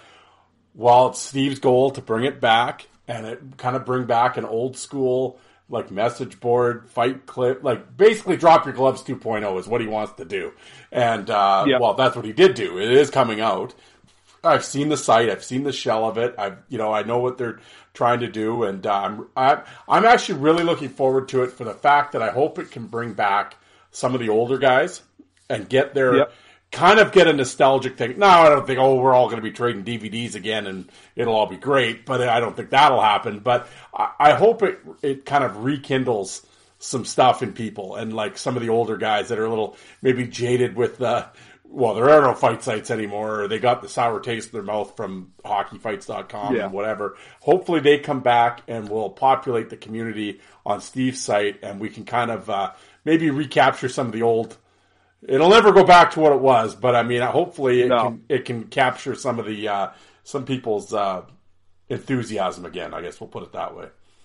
Yeah, and it was on the one hand I benefited, but it is tough because a lot of these guys we knew, and when they write you or they tell you, hey, I'm getting out, I lost interest, and it's like, oh man, another guy, so that guy stops making them, and a lot of these guys, basically, I end up with their collections, and in some cases, and actually another case, another guy that I work with, we work together. He ended up with a couple collections, and then we worked together as far as me taking them and converting them from VHS into DVDs. And then in a couple cases, guys sold me their collections. They're like, hey, how much would you give me for this? And I would come up with a fair price, and I'd get their collections. And in their case, I had few people who said, you know what, I know you're still into it. I know you'll take care of it. And they were happy. They were happy that, even though they weren't into it, it was going to somebody who's still into the hobby. I'm still going to use it. What I do, I take this material, and we could get into my archive that I'm building and how I plan on when I retire here, how I plan on creating my own projects and stuff here in the future. So, if anybody's looking to get rid of the collection, they can contact me. I'll be happy to look into it and see what you got. And, it'll go to a good home, and it'll go into an archive that's being preserved. Well, let's talk into, like you said, when the day you retired, you're going to go down and crack open these 17,000 DVDs. The projects that you have going, I know there's some stuff that I would like to do as well with some of my footage. And I know, Yuka out there, I know he's doing a Mike Bro thing right now, and he's trying to collect all that. I think can you believe he's got like 600 fights from Mike Bro? Like he's like a separate, and he still hasn't got them all. That's crazy how many fights that guy got into. But anyway. Oh yeah. No, he's one of my favorite guys to watch too. And I would get he shows up in the, when I first noticed him, those Quebec Semi-Pro Hockey League things, and then it became the LNH stuff. But if you watch that old stuff with the Quebec Semi-Pro stuff, I mean, he was great. And, I think he fought, I got his boxing matches. I actually got his boxing match, and maybe a couple of them against him and Brashear. Him and Brashear have a couple boxing matches up in Quebec. And he's one of my favorite guys. I enjoyed watching it. He definitely stood out in those early Quebec Semi-Pro days. And then near the end, I don't know how old he was, but when you get to 04, 05, and there are some like big dudes, some heavyweights in the LNH at that point, and there's some heavy hitters, Oh, absolutely. Yeah, no, crazy time, crazy league. And yeah, so I know that was one of Yuka's projects that he's working on right now. So, and, he's always looking for footage from the old Quebec days. But yeah, I mean, we all have our little projects that we kind of want to do and get at. What are you, like you mentioned that once you retire, you want to kind of get into this project. What are you kind of looking at in terms of, is it a player project or a league thing, or what are you looking to do? So one of the things I'm doing right now as far as archiving when I get the time is a lot of the early stuff, the early 70s stuff, the early 80s stuff, the 60s stuff. Right now what I do is I'm taking the files. Well, first of all, I have to organize it because as we spoke of the other night, there could be seven or eight copies of a tape floating around within the collection, because I've gotten these from so many sources over the years, and I use the example of there's a tape that starts out with Luke Dufour, Barry Beck. It starts out in the 82-83 season, but it covers mostly the 83-84 season. And I have several copies of this tape, and so I look for the best quality as far as that's concerned, and it's trying to track down. Okay, I got a little spreadsheet. Okay, it's in this collection. It's in this collection. This collection. Who's got the best quality of that tape? So I'll take the best quality of the tape, and then I split it. I split it by the fight. So I'll depending on how many fights they are, I'll use a video splitter. I split up the tape, and then I label it, and then I put it in the respective year. If it's 82, 83, put it in there, or 83, 84, put it in there. And then on each of the tapes, I watch the end of the tape, because some tapes, they might cut off at a certain point. Like some tape might cut off at Kontos and Baxter. Some might have a couple fights after that. So even though I'm splicing up the best quality of the tape, it might stop at Kontos and Baxter, but there might be a tape with a couple more fights on there. So I just want to make sure I don't miss out on anything there. Or in some cases, some guys would add on, and I've had a few guys do this for me back in the day. There's a one or two fights on another tape, and you're like, hey, any chance you can add that one on? And some cases, guys would be nice, and they'd add a couple fights at the end of the tape. So you never know if someone in their collection has a couple of these added fights at the end of the tape. So I'm always looking for that. And what I'm doing right now is I'm archiving by the season. And when I retire here, I want to start building one of the most comprehensive NHL thing. Go season by season.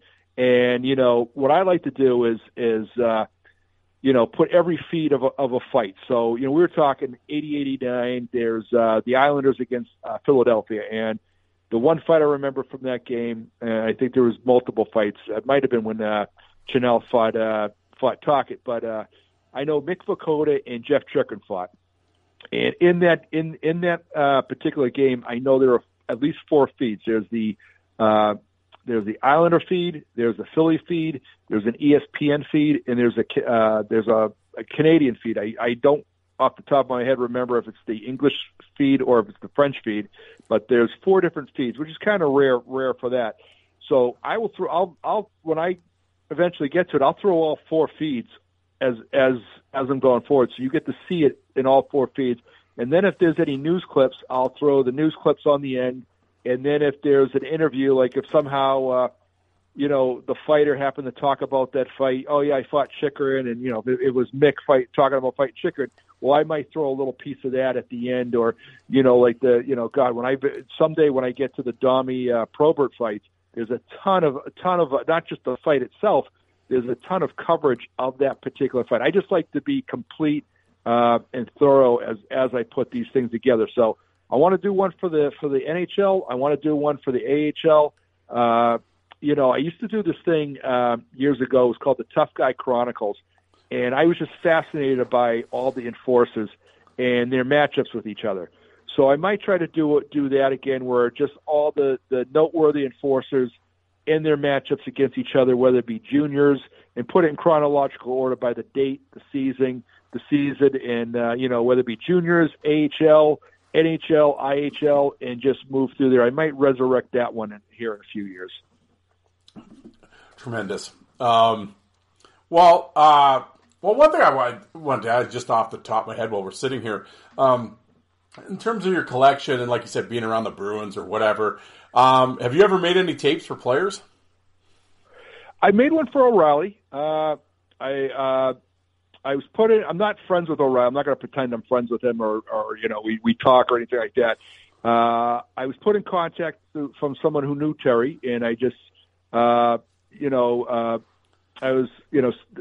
just said, yeah, I make hockey fight tapes. Do you think you'd be interested? And I did speak to Terry. I said, hey, I could throw something together for you. So I have made them for players, and I have had players. There was one thing. So one old collector who sent me, the guy who from Montreal, Robert, who sent me his collection, and he said he asked if he sent somebody my way, if I could take care of him. And there was an old player from the LNH who was looking for his footage, and Robert had made a couple. I didn't realize at the time, so I ended up for this guy this player. I ended up making a set for him. And then, so I made him a set because I'm like, yeah, I don't see anything in here. I don't see your thing, your player DVD in here. So I made him a set, which kills me because about a year later, I discovered that he did indeed make a set for him. So I recontacted the player, looking at my old emails, and then sent him a copy of that. But I ended up making one for him. I've made projects for a couple players. I don't have the time now. But if a player reached out to me, though, if something's already made of them and it's in the collection, yeah, I'd take care of a player, but I got to verify it's a real player. If I'm just contacted by email, there was a time I was contacted by somebody who portrayed they were a player, and I just assumed they were, and I made up a project for them of what they had and sent it to them. I didn't expect anything back from them, but then the guy offered to send me like a jersey, and I was like, all right, cool, I'll take it. Never got the jersey. I sent the thing, and not that I'm really into the jersey thing, but once you throw the offer there, you're like, okay, all right, sounds cool. Then you kind of get your hopes up for it, but it never came. What are you going to do? Yeah. There it's funny because as I've done this show, of course, I'm interviewing players or whatever. Of course, I always ask them, "Hey, do you have any footage?" Like 98% of them don't. Yeah. Have you? I'm assuming you do the same. I mean, if you've ever run it, like I'm sure when you talked to O'Reilly, did you say, "Hey, Terry, do you have any of your stuff on tape?" Did you ask him that? Yeah, no, I did, and then I also offer. too, I ask, hey, if you ever hear of anybody who might, can you keep me in mind? I'd really, I really like to see, if you have the footage. There was so again, I want to protect people's privacy. There was through a family relative who worked with a minor league enforcer in the Boston, guys from the Boston area. And, put me in contact with the guy. So I called the guy, I'm talking to him. I let him know what I do for, hobby and stuff. And I made the offer of, hey, I can make you something. Do you have any footage? And he said he did. He had some footage. He noted he had some old brawl. I'm like, all right, cool. Well, I'd really, and I was willing to drive to where this guy lived or worked. And I'd say, hey, I can drive and pick it up, duplicate for you. And, that never ended up coming to fruition. And then I heard from another collector that he was going to make something up for the guy. So I was like, all right, whatever, Yeah. Yeah, it's always, you never know, right? You got to, like I said, it goes back to like shaking the bushes and hopefully something falls out, and you never know if you don't ask, right? So it, yep. Well, and yeah, I mean, I've made stuff for some players too, and, every once in a while, it's panned out though that you end up finding some good stuff from guys. But I've always heard actually like Don Cherry has like a really big fight tape collection. Yeah, I don't know. I've never, I don't know. I don't know if he does or not. That would be interesting if he does, and but I don't know if that's the case. I have no firsthand knowledge if it is, Yeah, I just know I've heard him reference like, I have fight, like he's mentioned, I have these fights on tape and I'll sit up at the cabin and play some and whatever. And I've always wanted to know, like, what exactly does he have, right? Like, because I mean, well, it could be a couple things, Darren, too. Now he could have stuff that people send him. So yeah. So Don, Don's a lot of people in the hockey fight community are fans of Don, obviously, because Don, Don's a celebrity, pro fighting, great. He used to do those great his show where he had it at the bar, those great interviews that he used to do with the tough guys. So he's got a lot of fans within the hockey fight community, and I could see a case where someone might say, hey, I'll send you a couple tapes. So people might send him tapes, or maybe other collectors. He was in contact with other collectors. They took care of him, and or maybe he has stuff. I have no idea whether he has anything. I have no firsthand knowledge whether he has anything or not, or whether he just has a lot of stuff that we all have. Yeah, no, that'd always be interesting. I always wanted to know that, but. What's the? Go ahead. Well, I do know of a case of. Now, I never dealt with the player. I do know of a case of a player who also became a coach, who was taping the games and working with another tape collector. You know, he would give the tape collector, so he was saving footage at the AHL level, and he would send the tape collector the games and the you know, and again, this isn't unique, but that's the one player I was thinking about that was saving stuff, you know, and giving it to a tape collector to make, you know. Yep. Yeah, unfortunately, I wish there was more guys that did that. I only know of a few, yeah. But as far as your footage goes, what's the oldest footage you have? Well, the oldest is I think it's the stuff like that old clip of the 1935. Actually, I think there's one even before that. But the one that I don't remember the name, but I think that might have been also a Montreal New York Ranger fight. But there's that one. It's the clip of the 1935 Ranger Montreal brawl, and then there's one also from 1953. That might be the date of the oldest as far as that's concerned. And then we have a bunch of stuff out of the 50s and 60s that's been put out there, but that's widely available. The rare thing that I just came up, I don't know if you want to talk about that. Yeah, of course I do. That's where I was leading to. Here, let's hear it. Oh, okay. All right. Well, yeah.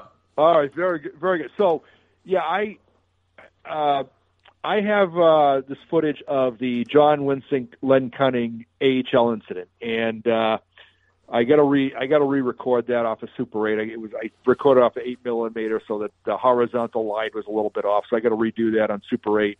Unfortunately, home projects and this conversation took precedent over that this weekend. But yeah, so the Len Cunning John Winsink incident, which is a famous incident, and it's famous because it's reported brutality. It was really supposedly one of the more brutal incidents that happened in the history of hockey fighting. And Don Cherry actually talks about that in his first book, how vicious it was. Yes. Oh, and so I can't get. So I promised my source I would never tell anybody who I got it from, and again I got to honor my word as far as that. So there is an interesting story about how this footage was survived and somehow got into my hands eventually. So I ended up transferred over to digital, and so I finally got to see it to confirm it.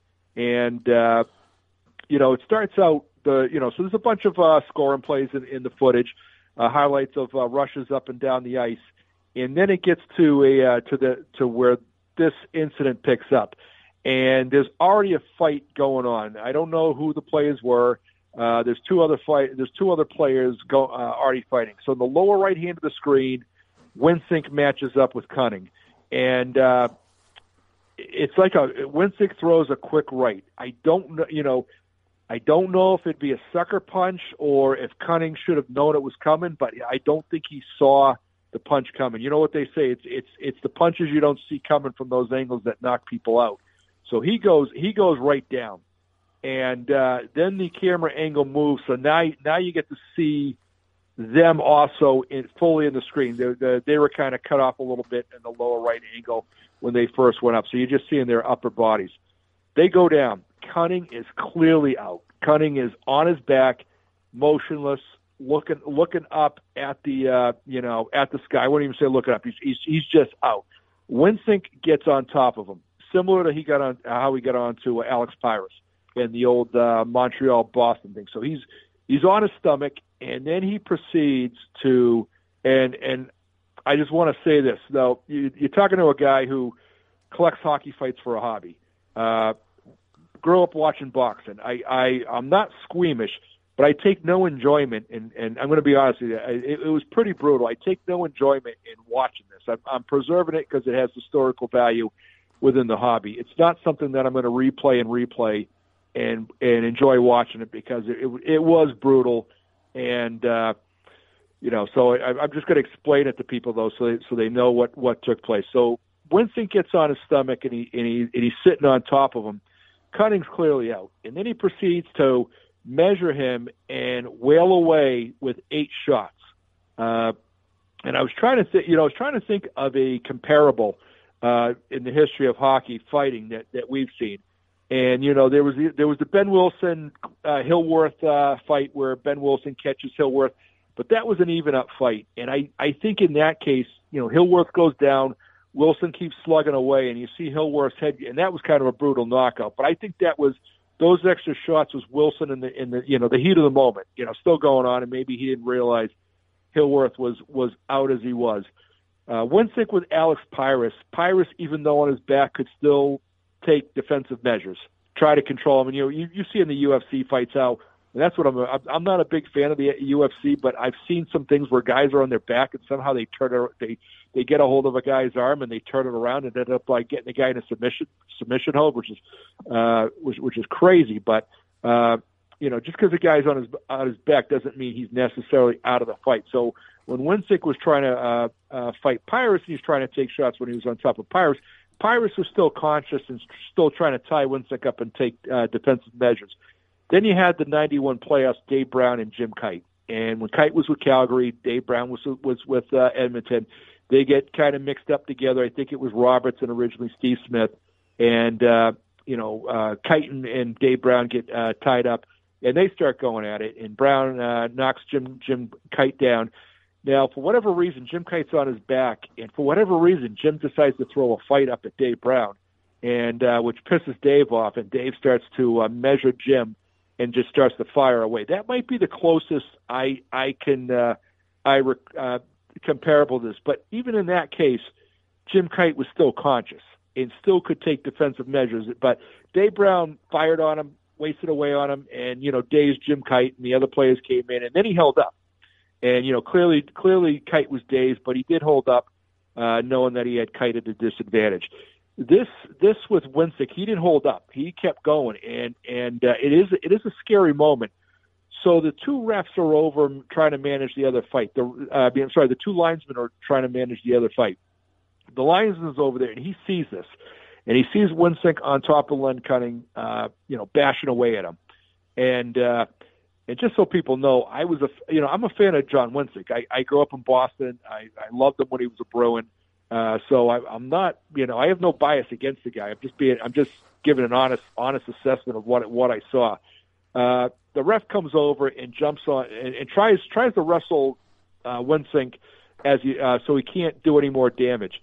Winsink's still trying to fight past the ref. So he's fired up.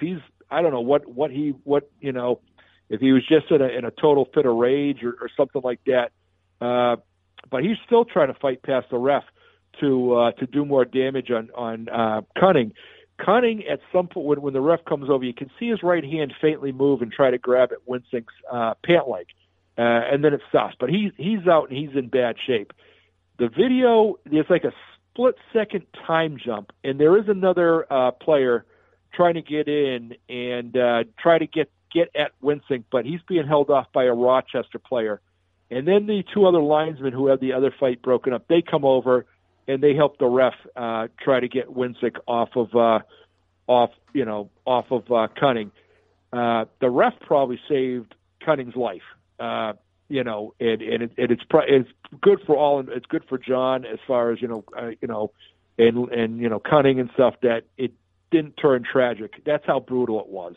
And that's no exaggeration on my part. I don't think I've seen anything that brutal where a guy who was clearly out got hammered that way, Yeah, well, has Winsink, has there ever been a mention, why Winsink got so friggin' mad about it? Or, has there ever been anyone ever talk about it?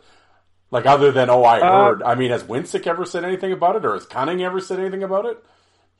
I didn't say, so I posted that newspaper article, and it really didn't get into it. I did reach out to Don Cherry on Twitter, and he got back to me through a direct message, and he can't really recall, but he said something might have happened early in the game. So, who knows? Who knows why he went after him, if it was that game or something he did in a previous game, but he was clearly seeing rage at that point to go that far, Yeah. Well, like you said, the funny thing is you remember when Wensink years later, he knocked out Larry Place there and with a body check, and he immediately signaled to the bench. So hey, he's out, and he was signaling to the bench hey, get somebody over here to help this guy. So just a bad night, Yeah, wires crossed, and there we go. But I know, and we kind of talked off air as far as collectors go and stuff like that. Everyone has their holy grail footage that they would love to see. I've always said I would have loved to have seen more Probert Jr. footage, OHL footage, because there really isn't anything, which is surprising actually. But there's 5 fights or something. It's lame. But off the top of my head, that's what I would love to see that. I know we had talked briefly about, a lot of the old timers I can remember hearing, they always wanted to see the Plimpton game. And for those wondering what I'm talking about, it's the Bruins-Flyers game with George Plimpton, the writer, actually plays a net for, did he play a period or something in goal in a preseason game? Something like that. Yeah, that was something Plimpton used to do back then. So he did that with the Lions. He practiced with the Lions. Plimpton would get with a team, and they actually let him in a preseason game apparently. And I think he might have. I don't know what he did with the Lions, if he played just a couple plays or something like that, and they didn't write about it in Sports Illustrated. Yeah. In that case, he wrote a whole book. It was Open Net. Yep. So in this game where he plays net for the Bruins, there's a massive brawl that breaks out between the Flyers and Boston, and that footage has never been surfaced. Yeah, never been surfaced and never been verified. I don't know if it exists, to be honest with you. I haven't heard anything. And, there were rumors. I think someone said there were rumors of Al Secord watching it in the locker room and stuff like that. But those are unsubstantiated rumors. But that would be a great find. A couple things on my Holy Grail. I would love to see the preseason 92 fight between Probert and Poshek when Poshek was with Toronto. Supposedly Poshek did well in that and supposedly caught Probert with a shot. And I think that just raises it. When you hear about that, it just raises everybody's curiosity. And Poshek was a good fighter. Yep. So that raises everybody's curiosity as far as how that one went. I wouldn't mind getting a live feed of the Detroit-Toronto brawl from 85-86, the one where Probert headbutts McGill.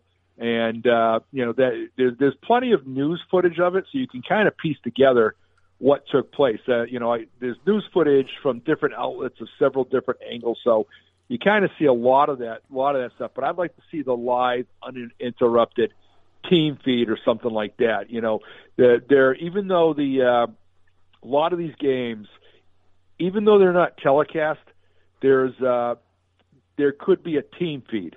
So, there's stuff in collections out there where, minor league stuff and there's some of the pros, some of the old Blackhawks stuff, even though it wasn't telecast, somebody was able to get a hold of the team feed of that. And that happens in minor league games too, where there might be a team feed of something like that exists. Not all the time, but, someone was recording there at the time. And, for all that footage to go out over the news outlets. So it'd be nice to get an uninterrupted feed of that either from the news people, and you could have the news people. So you remember the one that we're lucky to have is the Flyers in Montreal pregame playoff brawl back during the playoffs during the 86-87 series. And, the fact that a couple people were filming at the time, so we got to catch that brawl pretty much from almost the beginning when it picks up and see it through the duration. And I think that was picked up because guys had satellite dishes and, for whatever reason, the cameras were rolling. And, there's one feed where you see Pat Clement in there, and that must have been the ESPN thing. And he's just standing by watching it. So that was a nice one to see. And I think everybody always says they'd love to see more Bob Gassoff footage, and Gassoff against Holmgren that fight. I think there's photos of that fight and a couple of things that have surfaced on YouTube that were rare that we always. So that Schultz and Holmgren fight, when Schultz comes back as an LA King, that one surfaced on YouTube. That was great. The Joe Kosher, Dave Semenko, I don't know if you want to call it a fight. I think Dave kind of got the jump on Kosher in that one. He kind of just went down, but still a nice thing to see. Someone within the past couple of years released a Randy Holt against Dave Semenko fight, which was a good one. And then recently, someone just put out a clip of the beginning of the Schultz-John Van Boxmeer fight where Schultz catches him with a shot and put it down. Like we had footage of the aftermath with Van Boxmeer already down, but no one had the actual shot being landed, and that just appeared. So there's always hope that there's stuff out there, and maybe it can surface someday. No, absolutely, and like you said, and every once in a while something will pop up, and well, speaking of Poshek, that was one that came out because everybody had heard throughout the Western Hockey League the famous Jim Lados, Rudy Poshek fights that took place in the Western League. Well, those got released, and those are like two of the best fights I've ever seen in my life. Those two, and those. So that was cool. So you never know what's out there and who has what and what'll appear, but we can always hold out hope, right? That somebody will talk to the right person and they'll come through. And like I said, I was talking to you last night. Hopefully, I have some irons in the fire here. I'm always kind of looking for old Blades footage, and I got a guy hot on the heels here. He's trying to find the VHS tape at his mom's house somewhere, so of the old news that he used to record. So hopefully that'll appear, because that'll be interesting. But you never know, right? But like I said, you gotta ask and shake the bushes and see. And I know I've kept you here for a long time, and we've talked about the old trading and the footage and everything else. And I mean, for an old fight nerd like me, I've thoroughly enjoyed this conversation. But before we'll get away from the footage and stuff, and I'm gonna hit you with this. You didn't know I was gonna ask you this, but we're gonna play a little lightning round here. People are always because in the latest episode that I released, well, it's Sunday that I'm putting this out. They're talking about, people are always talking about their top tens or this guy and that guy and whatever. I'm gonna put you on the spot here. Who is? I'll give you. Who are your top five of all time? Oh, God. No, I know what we're going to do. I know what it'll do because I just released this episode. The Mount Rushmore. No. There you go. What is Ron's Mount Rushmore of hockey forces? So here, all right, before I give you my Mount Rushmore, here was my theory when we used to argue over these with the message boards. And we both boards tried to do like the ultimate top 10. Yeah. We actually tried to do a top 10 on FC, and we tried to establish criteria. And as I said, this is all sports fantasy stuff.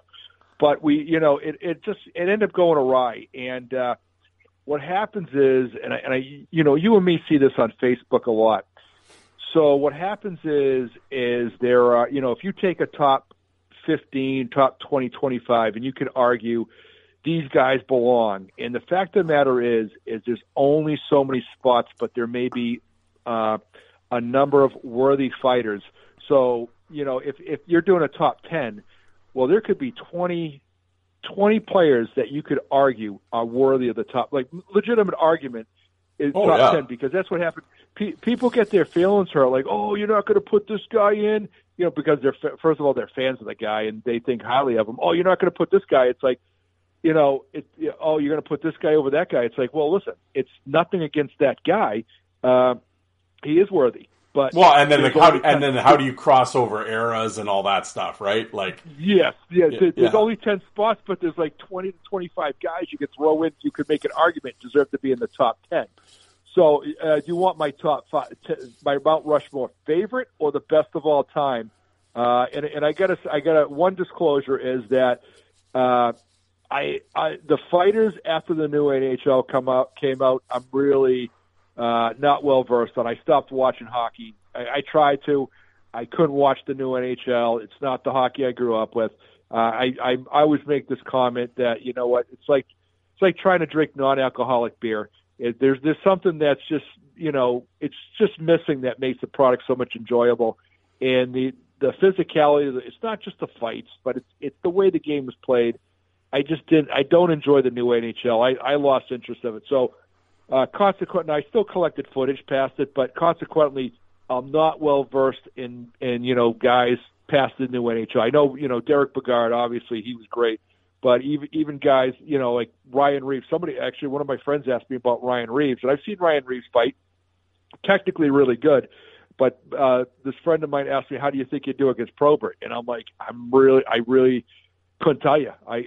Ask me about the older players. Absolutely, I could give you an opinion. But some of the new guys, I just don't watch enough of their material. I just watch it casually occasionally, So do you want favorite or best? No, Mount Rushmore. No, we got to go with the best. Somebody says, Ron, you got to chisel out 4 faces. Who are the 4 best? All right, two of them are super easy. Probert, Dave Brown, Yep. just super easy. Ben Wilson, and Yep. I'm going to go with Brashear. Yep. And when he started out his career, if you wanted to, it's funny, Darren, and this is the funny thing about the old board days. It's the 2 most polarizing guys, and there is a style bias. Yep. So it used to be funny because guys who had a wide open style, and they were dubbed warriors, and rightfully so. I'm not downgrading these guys, but there are guys who were warriors who people thought the world of, but their 1-loss record would be, he's a warrior, but he got crushed in that fight, or he got, he loses more of his fights, but they would have the respect of the fight, the old hockey fight community. People didn't like Brashear, and it was a style, and because he initially with Montreal, he got in that in-tight kind of boring style of fights, and then he started to take off when he got to Vancouver. And started to improve. And one of the things is, he said in, I think it was in Fisher's book, he started to get his confidence when he was with Vancouver. But he's a hard guy, and I'm comparing him against his peers. He's a hard guy to fight because he can get inside, he's strong, and he can score. And he used to eat up McSorley near Marty's latter part of his career, because Marty would try to pry him, because Marty would like to try to extend and fight him at arm's length. And as he's trying to do that, then, as he tries to push away, Brashear just starts eating him up with lefts. And, and you also got to give it to Brashear for the longevity. I mean, he went all the way up at a high level up into the new NHL era, and he was still formidable. And I know he got TKO'd or TKO KO, whichever way you want to see it, 92-93 by Chris Simon in the IHL. And how long did he go? And then I think Wade Belak popped him later on when he was with Washington. But how many years did he go before someone actually took him out and got him with a new TKO? I mean, he won his share of fights. At one point he got dominating, and there was a history there where he was arguably in the top 3 for many years there. So I'm going to have to give number 4 to Brashear. There you go. Well, I completely agree. Yeah, it and like I've when I've talked about the top 10 and stuff, and I've said personally in my top 10 I have Larocque and Brashear in my top 10. Yeah. The heat you get over that, and like you said, guys would argue, and to this day, even on the Facebook now, they'll argue and you'll have guys that'll flat out, Brashear and Larocque sucked. It's like, dude, what are we doing here? It sucked. I mean, you might not like their style, but they didn't suck. Like, don't say that. You sound like an idiot. And like you said, they were really polarizing figures, and it's very much style-wise, right? They didn't because the whole Brashear threw noogies. Well, I've interviewed a lot of players in this show, and guys that have fought Brashear, they'll argue the noogie thing. No, he threw hard, and like you said, it was just a different style. And was he Joey Kocur? Well, no, he wasn't with his power, but I mean.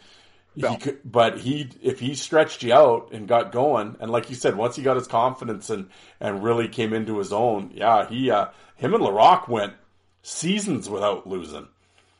A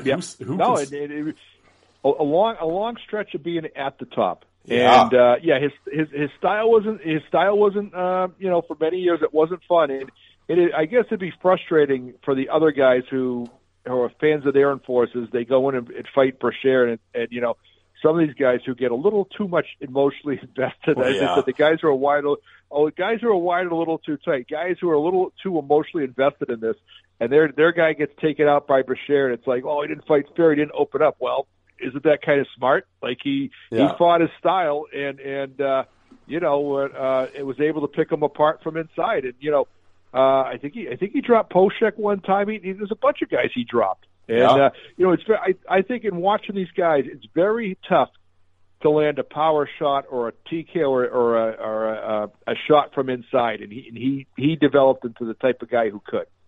Absolutely. Well, and I mean, the final one I'll ask you here is, we always kind of say everybody sort of the number one guy. It's almost like, is it Probert or is it Brown? That's sort of always been. Are you a Probert one guy or a Brown one guy? I'm a Probert one guy, and I am. I mean, you could make the argument otherwise, but I'm still a Probert one guy. I mean, everybody takes their losses. I mean, I could point out Brown's losses. I mean, Brown in their, they had two head-to-heads that I'm aware of, and the fight in 87, 88.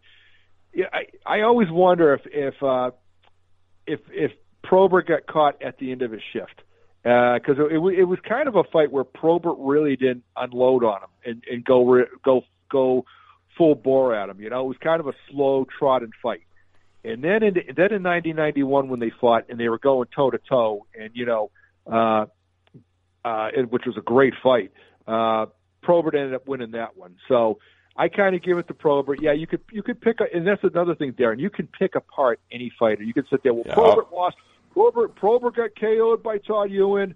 Probert took a shot by Grant Jennings, and I could do the same thing with Dave Brown. Now, it's not the deter from either of them because they're great fighters, but I could say, Brown got TKO'd by Randy McKay, but he did avenge that loss. But Brown took a couple losses there. Jim Kite, or in 85, 86. And he would avenge that one. But Brown had taken some losses too. No, absolutely. Everyone loses, and I think, I brought this up in the episode I just recorded because it was a thing about Probert's losses, but I think it's sort of become this almost this trendy, like this revisionist trendy history to kind of almost knock Probert down a few pegs. Like you have some people that go completely overboard and he walked on water, never lost, and blah, blah, blah. And I mean, that's ridiculous. Yeah, I know. And then you have the other group that is like, oh, well, no, he only won because his jersey came off or he was on coke or he was, you have these guys that'll just shit all over him just to shit all over him. And it's like, you got to be somewhere in the middle here. He did lose and there are losses, but it's like when you go over his history and you look back on it, man, the dude had 300 fights, and it's like, and he did not lose all that much. No, and you got to look at the era too. Don't forget. Well, he's kind of he spans two generations, because I always look at 93, 94, the incoming of the next generation of those enforcers, like when McCarthy came in and Simon, and there's a new generation of guys breaking in 93, 94. But previous to that, Probert breaks in 85, 86. And you got to look at the quality of competition around there. And even though he didn't fight Kosher till later on, till the 90s, but you had him, you had Kosher. Jay Miller during his Boston run was pretty good. Dave Brown, Berube, just Marty McSorley. There was a ton of really good fighters there. So you can look at any fighter who fights enough. And, I know, guys, there's not enough video of Nick Fatiou. There's not a lot of video of Clark Gillies, so it's tough. If they fought, my theory is if those guys fought more as great as they were, you'd see more losses. It's water always seats its height or its depth or whatever they call that. But a lot of these guys in the 80s, first of all, we get to see a ton of their fights because there was a bunch of guys recording back then as opposed to the 70s. The 70s, when guys were just starting getting in the hobby, we missed a lot of fights. A lot of fights from these old guys got lost in certain markets, like in Boston, New York, guys were recording, but some of these other markets, they weren't recording, so we missed out on some of their fights. And in the 80s, though, a lot of people were recording, so now we get to see all their fights. And so there's a bigger selection of material there, and they were fighting a lot that you can see. And these guys, Brown, Probert, you can go to McSorley. Occasionally they lost the fight, but you can't and guys will focus on the few losses as opposed to looking at all some of their noteworthy wins. Yeah, I mean, you got to look at the overall body of work, right? You can't. They seem to all of a sudden just fixate on a few of them, and it's just like, wow, he had 200 and some other fights too, man. Like, come on, So I mean, that was always. I had a couple guys on that are really big Semenko fans, and like Luciano and those guys, and they were and William, and really in depth, and they've done a lot of study and a lot of research of Semenko, brought up old articles, found some older fights, blah blah blah, and Luciano brought it up on the thing, the thing that people see, they never saw a prime Semenko, they never saw the best of Semenko. Because his WHA stuff isn't out there, his early Oiler NHL stuff isn't out there, not really. So there's a lot of, so all of a sudden when you see, a lot of the Semenko footage that's out there is that mid-'80s Oiler run to the Toronto and Hartford, and that's, and he was at the end then and whatever. But, so people see that, and then they always overhyped.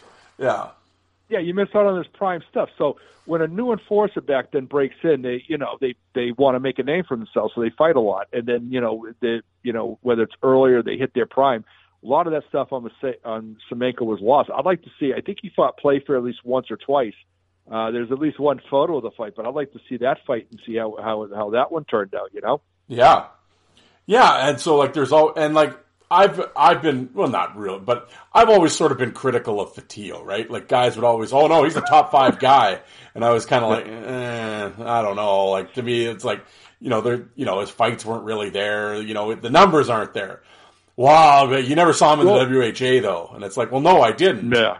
And no one else really did either. And I think a lot of guys that did, well, mind plays tricks on people, right? So, I mean, I don't, and I'm not saying he didn't kick ass, but I'm pretty sure some of the ass kickings that you like to talk about, if we actually ended up getting the footage and seeing it, was probably not that big of a win as you think it was. But the funny thing about the Fatillo thing. So first of all, I have the ultimate. I like Nick Fatillo. I have the ultimate respect for the guy. Yep. I have nothing. So. But what would happen is from some of those Ranger fans, they would build up. This we discussed this about somebody else with Dave Manson. Some people would build. If some people build a fighter so high, they get a little pushback about people. So you're all right, come on, And so it's not that people don't like Nick Fatillo, but some of the guys are building him up. And what used to get me about some of these Nick Fatillo fans were how they thought a lot of guys were afraid of him. Yeah. And, it's how do you know, like Terry O'Reilly, I think there was a case, or the Probert thing. Let's go to the Probert thing. Twice. So Probert, twice. But, Probert has got the track record of fighting just, Nick Fatillo was at the end of his career. If there was ever a time to fight Fatillo, that would be the time for Probert. But people instantly think that Probert was somehow afraid of him. Well, there's a couple reasons why guys don't fight. I mean, it's not like us fight fans think that these guys, or I won't say all of us, but some people think that guys should fight all the time. Never pass up a challenge, fight all the time. But that's not reality. These guys, these guys are living in a different world. They view themselves as hockey players. And you never know. They could be at the end of a shift, not the time to fight, because they're gassed and they don't want to go up against a guy who can handle himself while they're gassed. So they may want to take him at a future time. He could be under orders from the coach not to fight because it can change momentum of the game. Maybe his team's doing all right, and if he gets in a fight, it could turn momentum against him, and his coach is going to ream his ass out for disobeying orders to get in a fight. Go out there if something happens, you have to fight, but otherwise try not to get into one. So. Sometimes the enforcer kind of holds back, or maybe they're sporting an injury. Some of these guys go into games and they're hurting. Their knuckles could be all beaten up and stuff like that. And yeah, if I got to go, I'll go. But if I can get through a game or two until my hand heals up, I'll hold off on it. So there's a bunch of other reasons why a fighter might not fight a guy. But these guys are like mind readers and think that it comes down to fear that, this guy doesn't want to fight Fotiu. In my book, Probert has gets the benefit of the doubt because of all the guys he's fought over the career. So nothing against Nick Fotiu. I think, I don't know. It is an unusual thing, I got to admit, for Probert to back off, but I don't think it was out of fear. That's just me. No, I don't know. If you have a guy with a track record like that, it was interesting the other day on Facebook. They had the guy with, McSorley always ducked Twist. I'm like, really? You think Marty didn't want to fight Twist? Oh, I was there. I saw Twist challenge him. Oh, of course you were there. Sure you did. It's like, I said, well, how about maybe Twist didn't want to fight McSorley? Takes two to fight. Well, No, that's not real. No, that didn't happen. Okay, Yeah. Meanwhile, you go and look and you see the guy lived in St. Louis. Okay, well, now I know. Well, it's funny. So some of these guys, there's some things that we might not be aware of. Not that Twist and McSorley were friends, but in his book, Dave Semenko wrote how him and Fotiu were kind of matched up during the Battle of Alberta. Now, as Semenko put in his book, I guess they're friends. And he goes, the whole arena thought me and Nick were going to fight, but and I guess Nick was telling him, don't go. He goes, don't get yourself in trouble. Sheehy's not going to fight you. As Semenko, because Semenko wanted to get a hold of a Sheehy. So, Dave put in his book that, the whole arena thinks me and Fotiu are going to fight, but they're actually buddies. They know each other. They probably would go if they had to, but they weren't going to go there. There was another thing, and the only reason I know this is because it was written in the Herald during the 86-87 brawl between Quebec and Boston.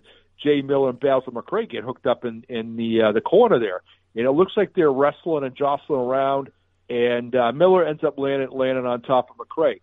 Well, Miller ended up like getting a game misconduct or something and ended up getting suspended, but it was reported in the Herald. He goes, we didn't do anything. He goes, I skated up to him. I said, hey, we probably got so many, majors or something like that. Why don't we sit this one out? So they wrestled. They went down, and I guess McRae, according to the newspaper article, said something to Miller about, hey, so he could get a better look at the brawl. But they had like some sort of mutual agreement to cancel each other out and make it look like they were doing whatever, and they just stood out. But I guess they didn't think they were going to get the misconduct out of it.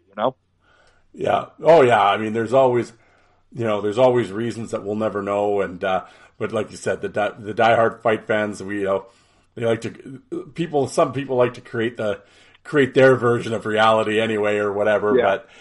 But it's always a fun. It was always a fun debate and to go around and around and. I know spent a lot of time on fried chicken back in the day, and even now with this podcast and everything else, and it's been fun, getting yourself and other fight fans on here, and learning about where they came from and their favorites were and how you got into the hobby and everything else, and I really enjoyed this. I can't thank you enough for taking the time out. I know you're a busy dude, and I know we've been talking about doing this show for a while. Hopefully this isn't the last time you come on. I'd like to have you on for some other stuff, but I want to thank you today for coming on the show, Ron. I appreciate it. Well, I appreciate it, Darren. I mean, it's good to be part of episode 291. That was the goal, get on before 291. Yeah. And so we've accomplished that. No, I had fun. It was a good time. Happy to be on again, and. It seemed to go pretty good here. No shortage. We could probably go another 3 hours. No shortage of stuff to talk about. Oh, there's a million things I want to ask you, and and away from just the collecting hobby, but just just fighting in general. Have an old fight message board debate. I want to definitely get you back on for that, and.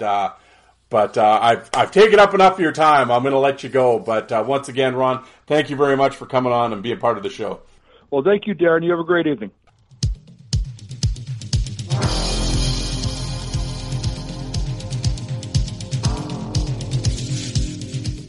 And you people that don't like fighting, how many of you did you walk out and get a coffee while that was on?